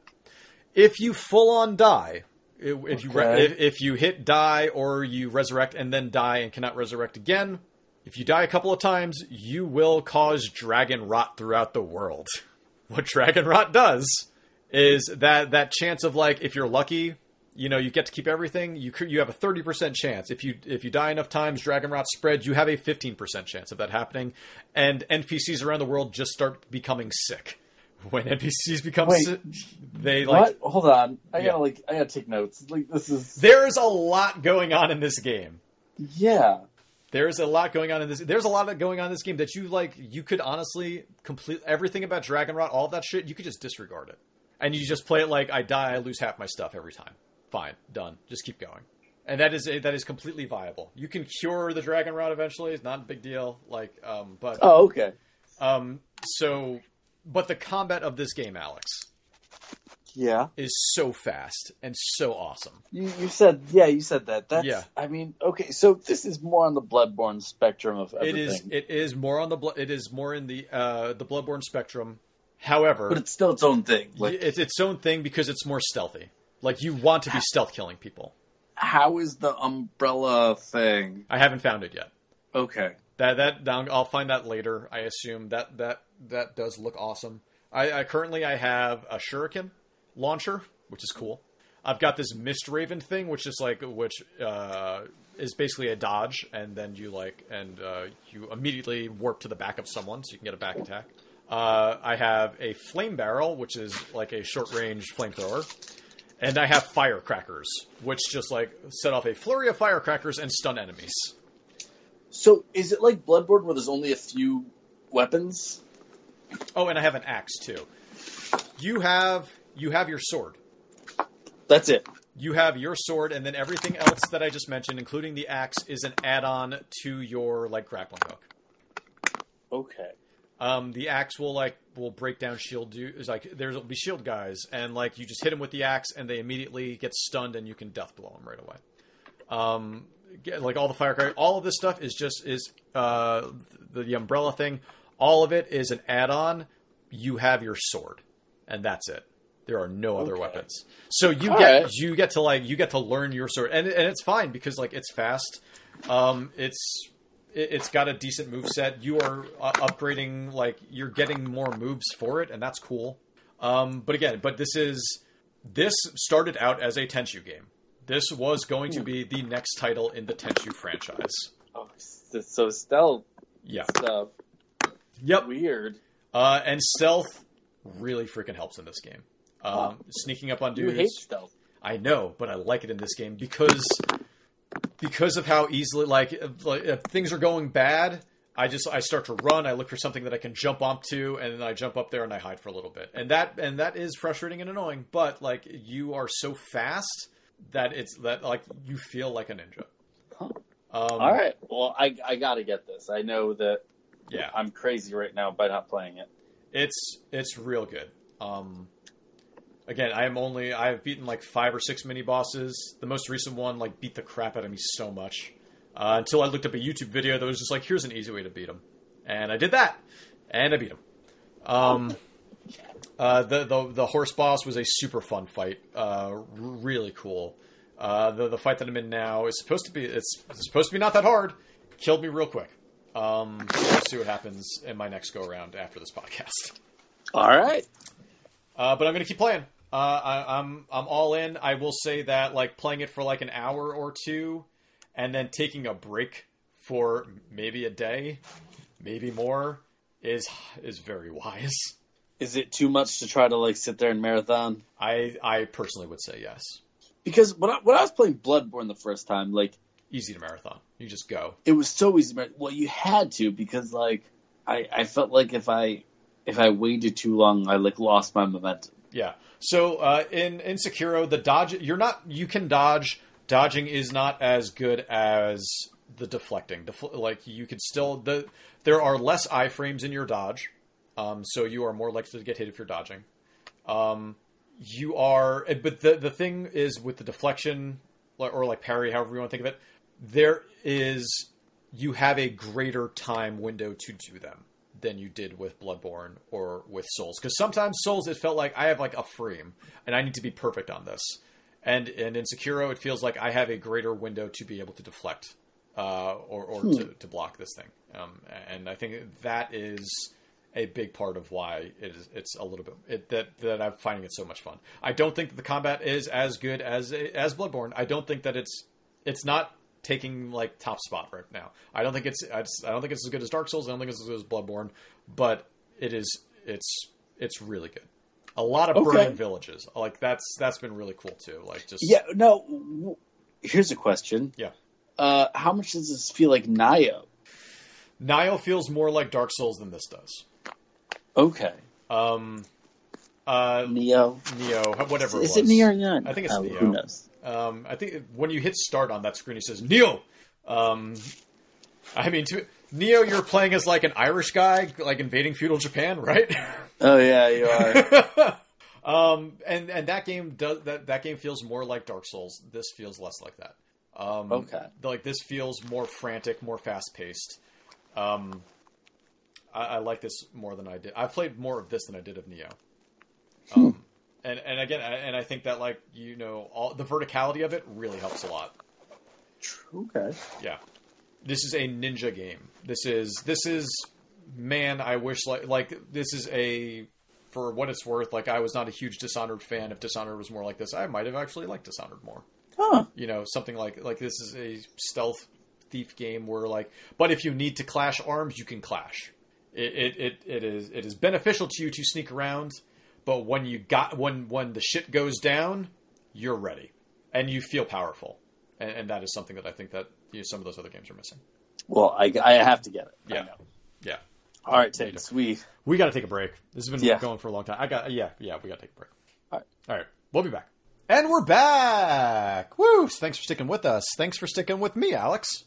You know what? You're welcome, Tiggs. Yeah. I've been trying to leave. I know. I'm not letting you. I'm not going to let you. No, not until we're done with this. Not until we're done with this, because we had one pretty big announcement, and then we got a couple things to talk about. Just one thing to talk about. But the big announcement is Google Stadia, which is Google's new. Yeah, is that how you pronounce it? I think so. Google's new OnLive service. Yeah.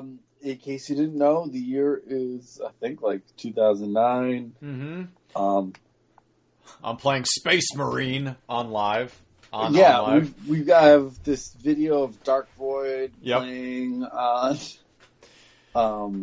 this guy's old laptop, and he's gonna shut it down and pick it up, and it's gonna be on another old laptop. And that was one of the big selling points.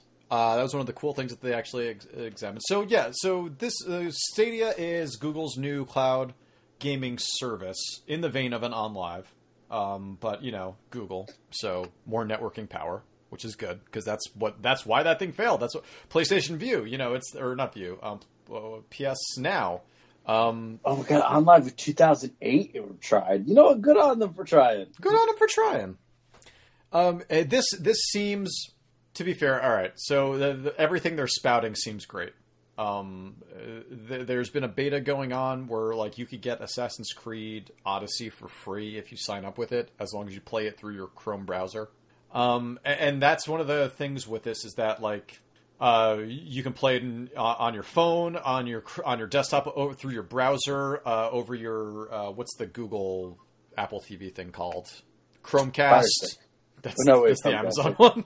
Yep. But for that, I think you need to have the Google controller for it, whatever they're going to call that. Oh, so you have to buy that now to be able to do this? Oh, that's only if you want to do it on a Chromecast. If you're doing this on your laptop, if you're doing this on your phone, you don't need to have the controller.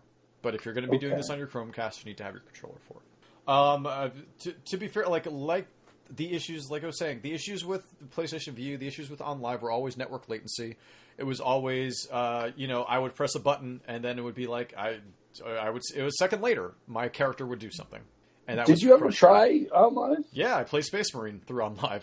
Oh, you really did? Yeah, I finished. Holy shit. I think I finished Space Marine on OnLive, and that was fine. That was a fine experience. It wasn't great, but like that's it was okay. This seems to be like the next step of that whole thing. And to be fair, like if this works, if they can get this like onto say the Switch, then I think that this Switch becomes from like the darling console right now to like but to soon be outclassed in power by other consoles and to whatever the next PlayStation is going to be, to like a contender, a real contender. Yeah, because and you know what? To be fair, if someone can do it, it's probably Google because they've got money. Exactly, they've got the money for it, and they have the infrastructure. Like I bet if you're on Google Fiber, it's going to be good. Yeah, because I remember. I mean, I tried PlayStation Now. Yeah, and it was not great. No, so did I. But I was playing like Puzzle Fighter on it, and that wasn't a great idea. But no, even regardless, there's a network latency issue that hinders a good play experience. And maybe if you're on Wi-Fi, that's always going to be the case. But like if it's on the phone, then you're going to be on Wi-Fi, or even like on cell service. Like if they can figure that out, and if there was one company I think could figure that network part out, it's going to be Google. People seem pretty bullish on this so far. Yeah. In the sense that, like, I think people are cautiously optimistic. I think that's the right way to go into it right now. Like, I think that we've been burned in the past by similar services. And also, and like, again, like when it comes to like networking technology, like, yeah, I trust Google, but like, what have they done in a game space? They also do abandon things. They do. Rip Google Plus today. Really? Yeah. I mean, they gave up on, I guess, what else besides Google Plus? Like Hangouts or GChat, whatever one of them was one. Now it's a different thing. Google Drive, whatever it was before. Yeah, Google Drive, that whole thing. Google Wave. Google Wave. Oh, I forgot about that. So did they. Yeah. They do have the tendency to drop things, but if this is a service infrastructure, and right now the only company that I know of that is like really supporting them is Ubisoft. And Bethesda. Oh, and Bethesda? Okay, awesome. Yeah. Doom Eternal will launch, I believe, also on Stadia. That's Stadia. But those are powerhouses, and those are things that like Odyssey is nothing to sneeze at. It is a technical marvel in a lot of ways, and everything that they're showing make it look really good. Again, all their demos were in a perfect environment. So it's hard to get excited about that. Yeah, I mean, totally. Like I honestly, I take it with a grain of salt. Yeah. So far, in 2 years, if I can just like play games off this thing, I'll be honest. It does have a subscription model. Yeah. I'll definitely. I mean, there'd be no reason not to sign up for it. Yeah. It's hard to see it. It's hard to see like. But I'm pretty I don't know. I am pretty entrenched already in the like a lot of the ecosystems I'm already in. Yeah.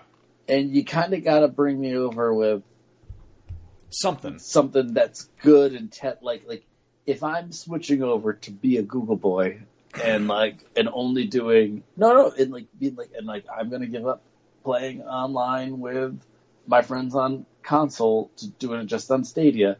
Like, I gotta know that it's gonna. I have to know it's not going to leave me. No, and I have that's a good point. Yeah, and I have to know that trust that they understand how to make multiplayer work while they're doing this. Right. That's one thing that they didn't really show off. Right. It was everything for Stadia. I mean, I guess the big test for Stadia was Odyssey.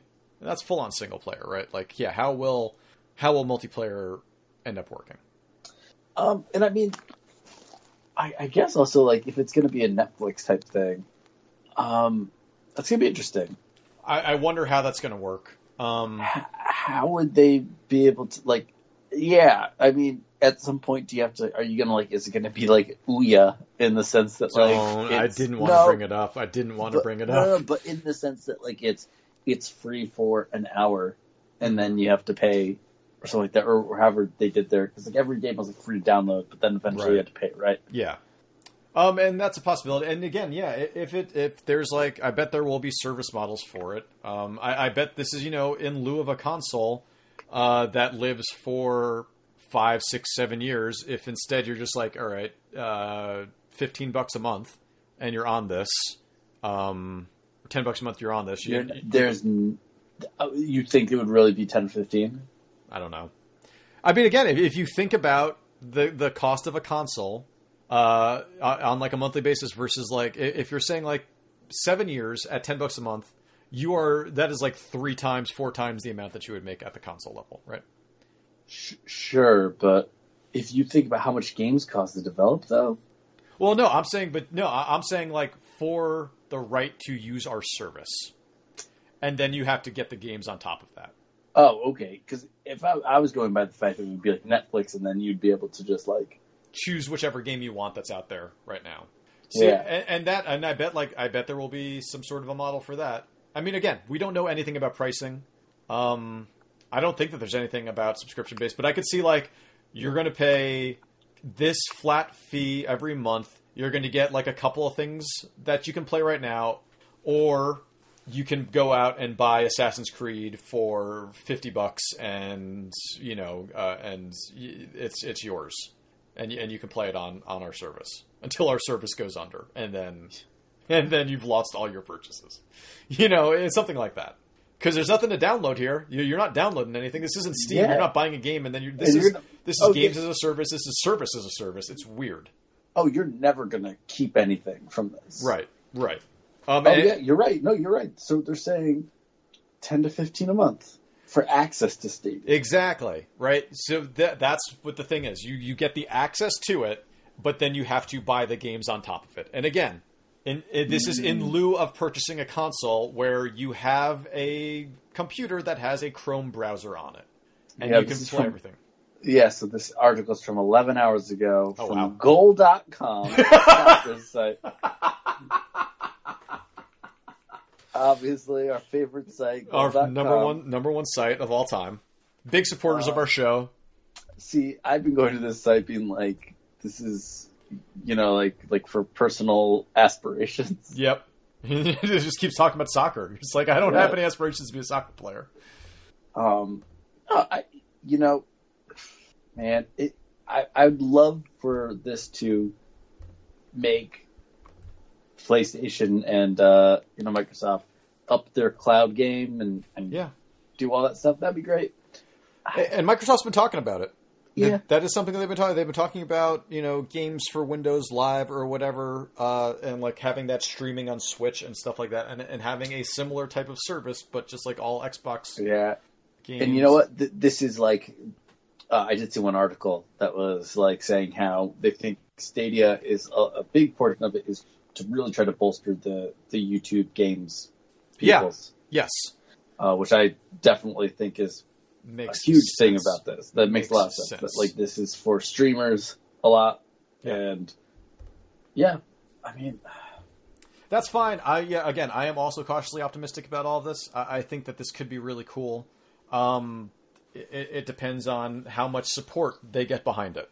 Like, it depends on, like, I know that, there was an outcry when Microsoft was just like, no more used games. Well, guess what? There's no fucking used games on Stadia.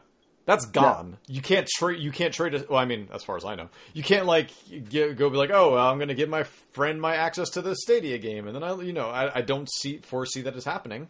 Maybe it will, but like this is like bye GameStop, bye brick and mortar, all the stores that's gone at that point. Well, I mean, you don't buy physical games really anymore, do you? I do not. No. So again, I'm fine with that. Yeah. But I mean, that's for the most part, that's fine with me too. I think that, like, again, my main question is just also trying to ensure what happens. The problem is that, like, again, with our games, like on PlayStation, like, you're just kind of out of luck when it moves on to the next generation, right? And unless you keep your old console, like, I don't know, it's fine, but at the same time, it's like, yeah. And I don't know. I feel like we both live in the city. I feel like we'll probably both be in the city for a while. Sure. If not, I don't have any plans on leaving. Space is a commodity. Space is a resource. Oh, yeah. And anything that is like, I can shrink this size to just a laptop, that is fully okay with me. Most of my, like, in my new apartment. Yeah. I have actually, in reality, I probably have more room than I deserve in a lot of ways. That's cool. It's filled. Yeah. And it's all video games. I'm a goddamn idiot. No, but that's, you know what? And I feel like that's, I don't know, how do you cater to a market that does that? Like, video game collecting, if the box model goes away, becomes, you could be sitting on a gold mine right now. No. No, I think that, like, there's just, I mean, unless, like, games now were what comics in the 90s were. Yeah, that's kind of true, yeah. Where, like, everything is so mass-produced that, like, you have, like, your few things that here and there that are worth anything. Got my Punisher Warzone #1, is that worth anything? No. No, but, like, there's maybe a few foil covers that, like, right. From the Age of Apocalypse that are worth something. But other than that, everything else is worth 10 cents. Right. There was that time where you're just like, oh, man, I gotta get this Death of Superman, like, weird cover thing. Yeah. They How much is a Death of Superman comic worth now? Nothing. I'm looking that up right now. Nothing. Okay, how much? All right, give me an estimate. $1. Okay. When I worked at a comic book store, I had it came in like one of those, like it came in like a white sleeve, and then like you would take it out, and there was like a thing to fold off of that, and I was like, man, I've got this Death of Superman comic, and they're just like, oh, you mean this one? They brought me back to a long box full of nothing but that comic. They mass produced that thing in droves. Someone is trying to sell a Death of Superman 9.8 CGC graded slab comic for $308. And that, yeah. Good luck. Good luck. Someone else is trying to sell one. Very fine. So, what's that, like a 7 or something? Yeah. Yeah. 15 unslabbed. Good luck on that. Good luck probably on as well. Yeah, I don't think that's going to happen. So what do you think that... Yeah, it's worth $13 approximately is the... That's actually higher than I thought. Yeah. So do you think that they create a service for this, like the service model, and they call it Stadia Arcadia? Oh, and when you get it, you get the Red Hot Chili Peppers album Stadium Arcadium for free.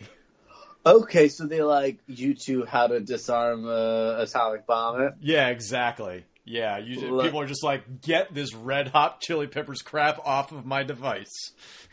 Wait, so is there actually going to be any sort of console box for Stadia? Did they say? It's Google. It's the Chromecast. That's it. The Chromecast is your console box. Oh, wow. That's all you need, which is great, honestly. That's a really cool concept that I really hope works out. Yeah. And yeah, I hope they call it Stadia Arcadia. I'm just going to say that right now. I'm sure you've thought of it, but Google, pay me for that. And I think they will. Yes. Oh, they definitely listen to this podcast. Oh, are you kidding? All of the Google boys. What are their names again? All the G boys. Yeah. Yeah, those guys. I couldn't name a single. Who is the CEO of Google right now? I don't know. Like, if it ain't Tim Cook, I don't know who you are. And he's Apple, so he ain't Google. So I don't know who's going on with Google right now.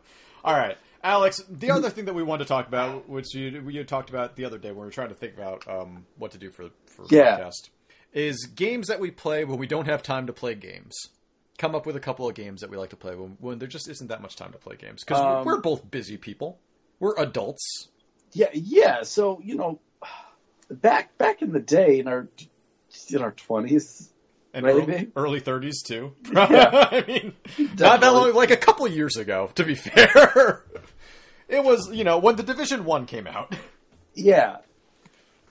Used to be able to, dedicate lots of time to games and be able to play everything. And, I still got to 80% on everything and then gave up on it for some reason. Still do. But Metro Last Light? Yeah, totally. Oh my god, I can't find Metro Exodus. Did you buy Exodus? Yeah. I don't know where it is. That's awesome. I didn't know that you had bought it. That's Oh yeah. Okay. So now we work, and then we come home, and we don't have the time, or it's late, and the kids are screaming. Yeah, totally. That's our lives right now. Wife is in curlers and Yep. and complaining, saying, "You didn't take out the trash." Yep. And now there's raccoons in it. And you just think every day how, God, I could have been someone. Oh my God. If only I had one more day to just spend playing video games. Yep. I could have been a streamer. I could have been a YouTube sensation. It could have been me up there flossing on stage at the Game Awards instead of Ninja or someone. Let's not even. That was. I could have had that moment with that Muppet. There are times when I'm just like, I'm a part of this culture, right? And then I see things and I'm just like, I don't think I'm a part of this culture anymore. Nope. I don't think I used to be with it. And then they changed what it was. Yeah. Now what's it was scary. Yeah. And that is 100% how Abe Simpson thought about rock and roll. Is how I feel about video game culture now. I used to rock and roll all night and party every day. Then it was every other day. Now I'm lucky if I can find time once a week to get funky. But we still have time to play some games, and there are some games that we really that you can play in short bursts. That hold up. That really hold up. So we challenged ourselves to put together some games. Shit, did you actually do this? Yeah. Did you not? I don't have a very long list, and a lot of it we've talked about a whole bunch of times on this podcast, and there are tons more. But I'm gonna start this off, and I think that one of the best ways one of the best experiences to really go through when you don't have much time to play is a game that you're really not supposed to play for a very long time, which is why arcade games work really well in this. Coin op, feeding coin, like things that you're supposed to die, and that's why. And we've talked about this series many times, one of my favorite series of all time. But Metal Slug is a series, and any of the games that you can just go back to, play for 10, 15 minutes, and just have like a blast with every single time. And, okay, that's good. I'd also, so to kind of piggyback off that, like any of those arcade collections. Mm-hmm. Yeah. Because like an SNK collection, like for instance, in that case, yeah, I could totally pick that up and play that for a little while. Yeah. That's why I gotta say the SNES NES classic games. Yeah. Like anything on there, like that is just like save states. Yeah. I didn't realize how much I like save states until I got a job and stuff. That has been helping me so much with Final Fantasy VIII. Save states, save that game for me. Yeah. And literally and figuratively. Yeah, I didn't mean to, but I did. And that's true. Like technology has made it so that we can play these games really well. Um, One game that we kind of need another Geometry Wars. We do need another Geometry Wars. That again, a perfect That would arcade be- type of game. Yeah. That would be like number one for me right now if we just had a Geometry Wars. I'm just trying to think like We had 3. Not too, and that just Retro Evolved was just so much better. yeah, really. And it's weird because it was basically the same game, but there was like little tweaks, little things. They're just like, no, this ain't pure anymore. What's Geometry Wars 3? It was a PS4 game. It came at this gen. Yeah, early in this gen. I could totally see 2014. Yeah, like that on Switch would be perfect. Oh my god, yeah. Yeah, I don't know why they haven't done that, but like all the arcade classics and like the SNK archives that have been coming to Switch, all great.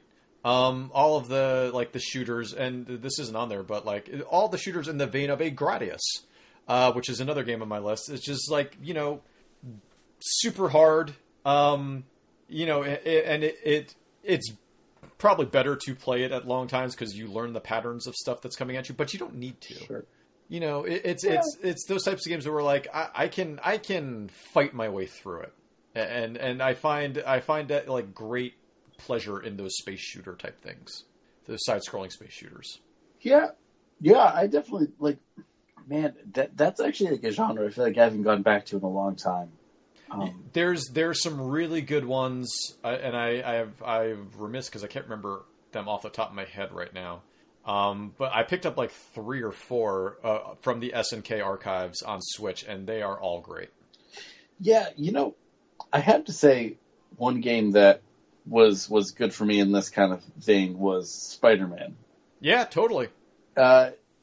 Like you still had the advantage of having like an open world story based game, but it was so digestible that like I could play it for 20 minutes a day. Yeah, very easy to just pick up. And I think that like it's such a stupid thing to bring up, but like God, just the fact that like people when games aren't jerks about saving, yeah, it's so nice. It's great to feel like you become like I could pick up Spider-Man. Go and be like, oh, there's a backpack close by. Let me get that. And like, oh, let me get this one too. And let me take this picture and I'm going to stop for the day. Yeah.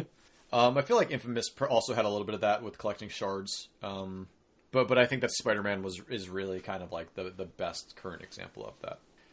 Now, are there any big story-based games that you think that like also like I'm trying to think. I know. Now, I'm trying to think of that now because I don't have any on my list. All mine are much smaller in scope. Than that, it's because like can't really do Dark Souls like that. Even Sekiro, no. Like it takes you wanna play it for at least an hour.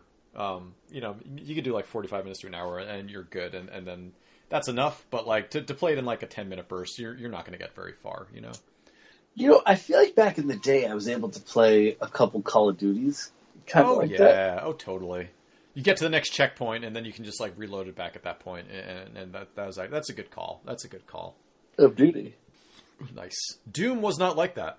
No, you kind of needed to actually like. You had to finish a level. You had to get through it. You also had like a flow in that game, yeah. And like if you got out of it, and then you had one of those like points where you hit the thing and all the guys come after you. Mm-hmm. You're just like gonna bang your head against the wall for a while, yeah, and have it explode into giblets. And I guess some of the like issue, like thinking of like a Mass Effect or something like that, it's like you get to a planet and you there are times where you just can't stop. And I feel like that. I mean, I guess that does happen in Spider-Man as well. But you know what you're about to get into most of the time. You're like, well, I can just avoid this. Yeah. And I felt like that wasn't really the case. Like you could run around.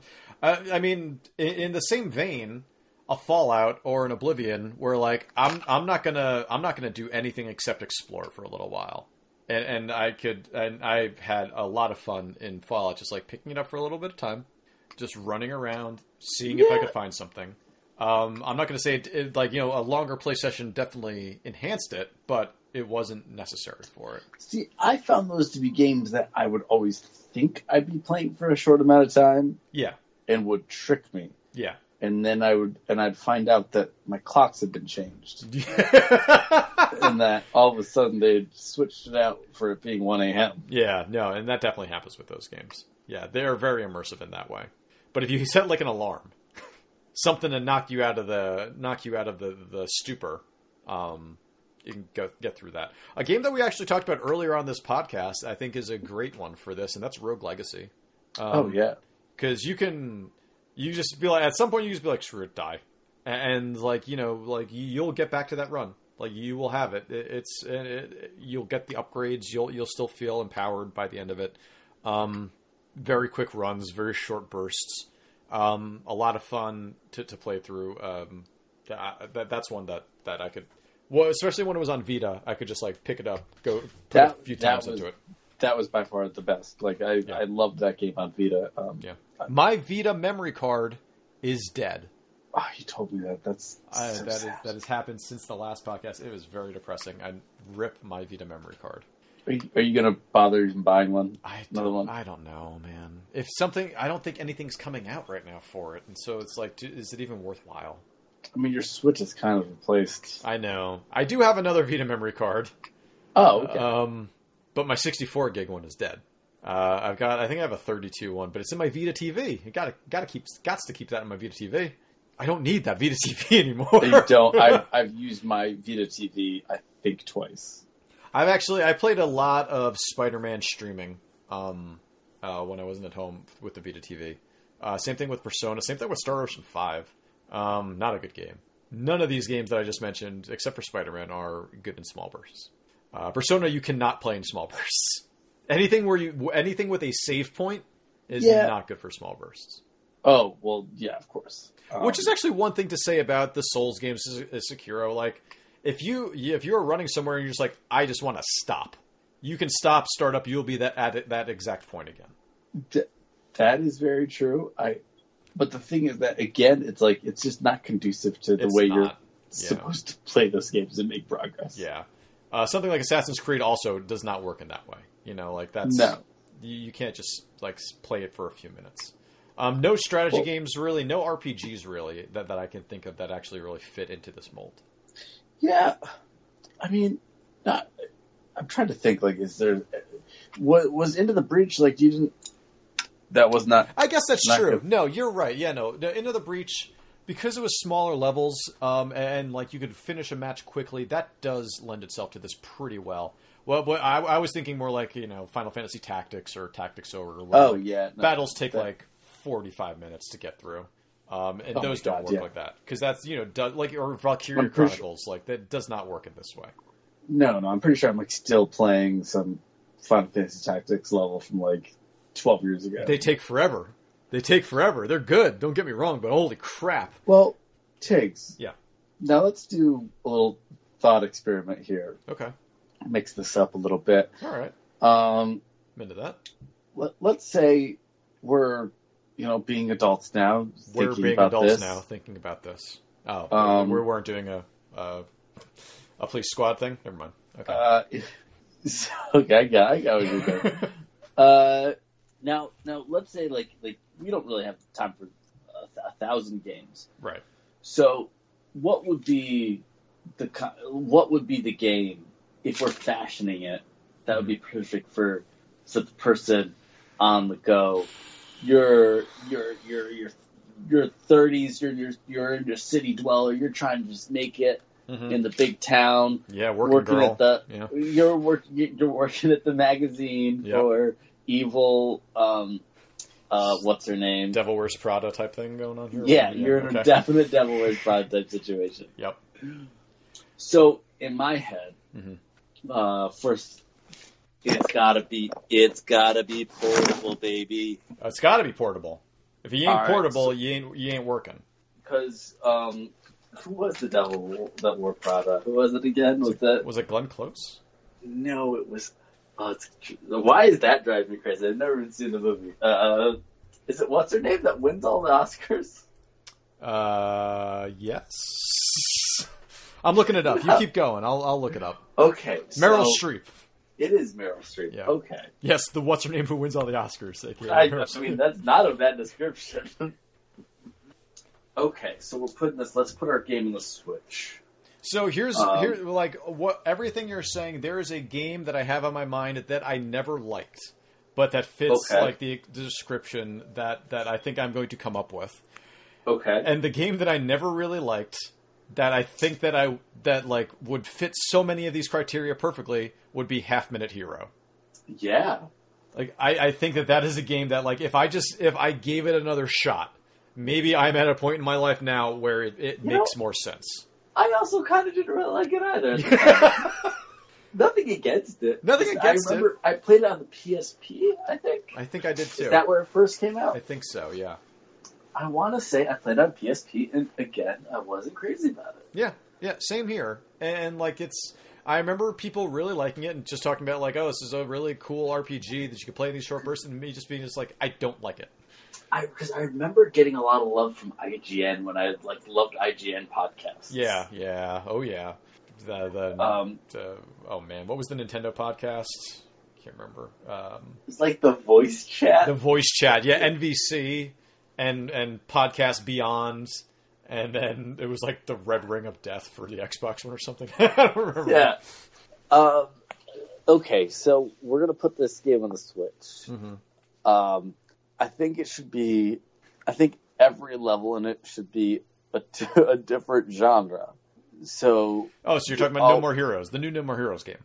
Yeah, I guess so. No, you're not. We're not even going to stop it. I have stopped playing that game. Is it like? It's just that series is done for you. They say there's a big announcement coming at E3 for the next No More Heroes, apparently. You know, the worst part is, you know, you're still going to get the next one. I know I'm going to get the next one. I hate myself for it. I know. Let's not get into this right now. Okay, so it's got to be on the Switch. It's got to be on the Switch. It's got to be. I think there's got to be a bunch of stuff where it's just like it reminds you about other things you have to do in your day. Okay. Like, I think you should integrate your Google Calendar. Okay. So if you're playing the game and like in 10 minutes you've got to do like there's a meeting in 10 minutes. Like at one point the character will turn to you and go, "Hey, you got to meet with accounting at 15." Why are you playing this at work? You shouldn't be playing it at work, regardless. But you know, you're sneaking to the bathroom with it. Snooping it. You're snooping it. I like it. Yeah. Yeah. All right. But how cool would that integration be in general? That would actually be kind of cool. If you just like all of a sudden they're like, "Your mom's calling." See, that would be cool. Yeah, that would actually be really cool. So you sync the game up to your phone. Okay. And your Google Calendar. Obviously. And it'll tell you everything that's going on. Yeah. Okay. It's also there's one level that just it's how to do your taxes. Oh my god. It's just a TurboTax tutorial. Yeah, but it's disguised. Okay. Like it's just like you're like in a battle. Okay. It's like, quick, look at box 3C on your 1099. and he's like his head explodes and he's like soldier, don't you let him die in vain. And then you got to do your taxes. You tell us what you paid in Social Security this year. This sounds like a hysterical game. To be fair, like I'm totally into this. And then there's like the bad guy like flies up and he goes like, ha, ha, ha. You'll never get a refund. Yeah, he's like, you don't have any deductions. And you load up all of your deductions. Like, yeah. You have to do your taxes. You have to get this form together with all of your deductions, and then you shoot them at this dude. Yeah.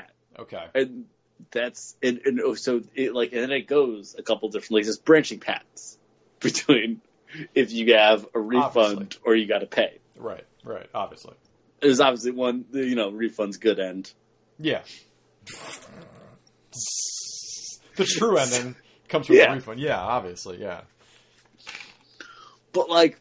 The whole game is just like it's just making you get through all these things you have to do. Okay, I kind of like this as an efficiency tool as well. Yeah. It's like you get coins or something for like, oh, did you forget to fill out your budget today?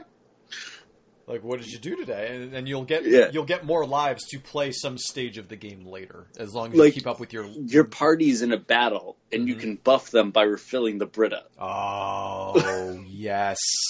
Yes, you get, like, there's a power-up that drops if you vacuum the living room. Yeah. Mm-hmm.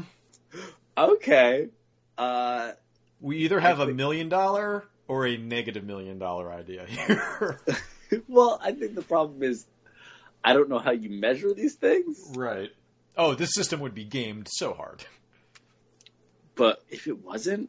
Soon, we're getting to that point where everything's connected. Yeah. We're going to have... We got smart watches, smart TVs, smartphones. We're going to get smart fridges. I think those are already a thing.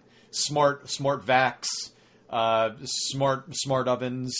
You hook them all up. And then they, because you hooked them all up, you have better graphics on your PS3, right? That's how this all works. The cell processor. Yeah, the cell finally processor works. Yeah, the way that they always intended it years later. But like, imagine that like you're going through your day and you're playing, and like somehow you beat an awesome battle, you balance your budget, you feel accomplished. Yeah, you're like, I did something in this game, and I bettered myself as a person. Although I feel like we're just heading towards like a more boring Ready Player One. This is exactly what this is, isn't it? You're kind of right. I'm still into it. I'm still totally in on this. How much can I pay you to make this? $15. Done. Like, imagine if you were playing a dating sim, but there was someone on the other end. So you're just talking to someone. So you're on a dating app. But you don't know it. Oh, I see. Okay. All right. There'll be like a random encounter. Oh my god. Okay. Okay, so this is, again, there's like an overworld map that like it fits to your location. GPS. Yeah, totally. Yeah. It uses Google Maps, obviously, to pinpoint your location. Yeah. It's all on Stadia. Yeah, obviously. Stadia launch game. Stadia launch. Here we go. It's called Google Life. But like you tie it. Okay, so you hook it up to like your dating app or whatever that you use, and like they've got their like percentages and stuff there. Yeah.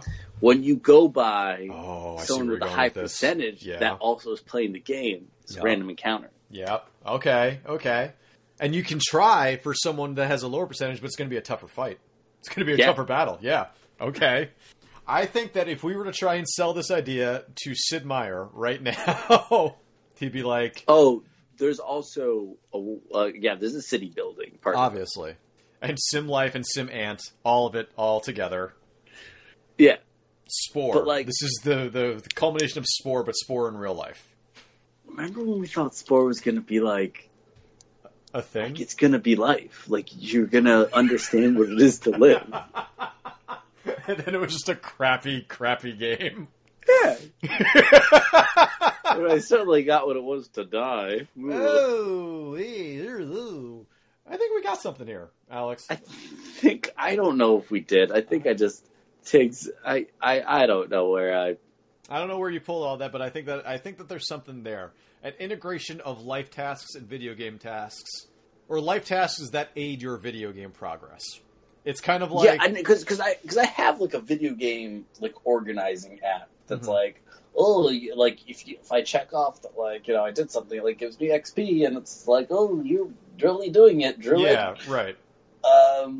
Those have been around forever, but like it doesn't really mean anything, man, because like it's not actually hooked up to a real game. Right, exactly. It's pretending that there's a game. Exactly. And so that's actually, I like the idea of you have friends that are playing, like your friends who have time, or when they have time, they are playing some game that, whether like shooter or whatever, squad, something or other.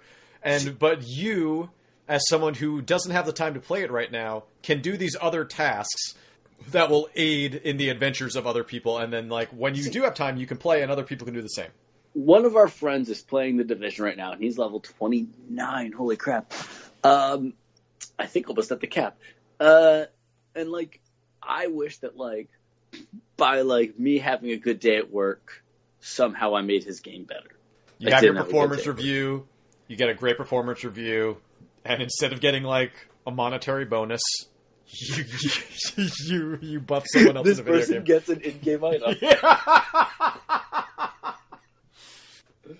Oh, they get a really good pair of gloves. Oh man, they got legendary gloves. They boost your vitality by 3%. Yeah, and I think this is the future of the world where it's like, listen, we can't give you access to healthcare at this job. We can give you the sick emote. Do you want to do the Carlton? Like, we have to call it something else. Yeah, because we don't want to get sued. Yeah. I think we just defined the future of games, Alex.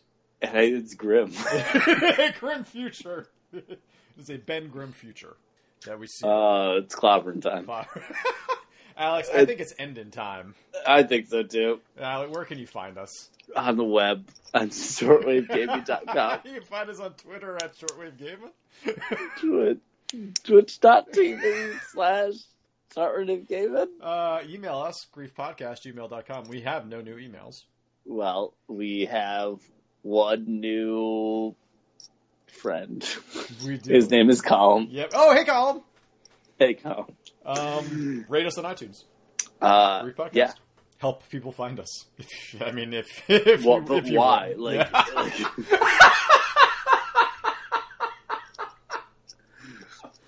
Dude, this is the Dark Souls of podcasts. In that really it's really tough to get through. Dude, you gotta die twice if you made it through that. Oh man, Alex, thank you for being here with me. You're welcome. We'll see you guys next time on the Grief Podcast.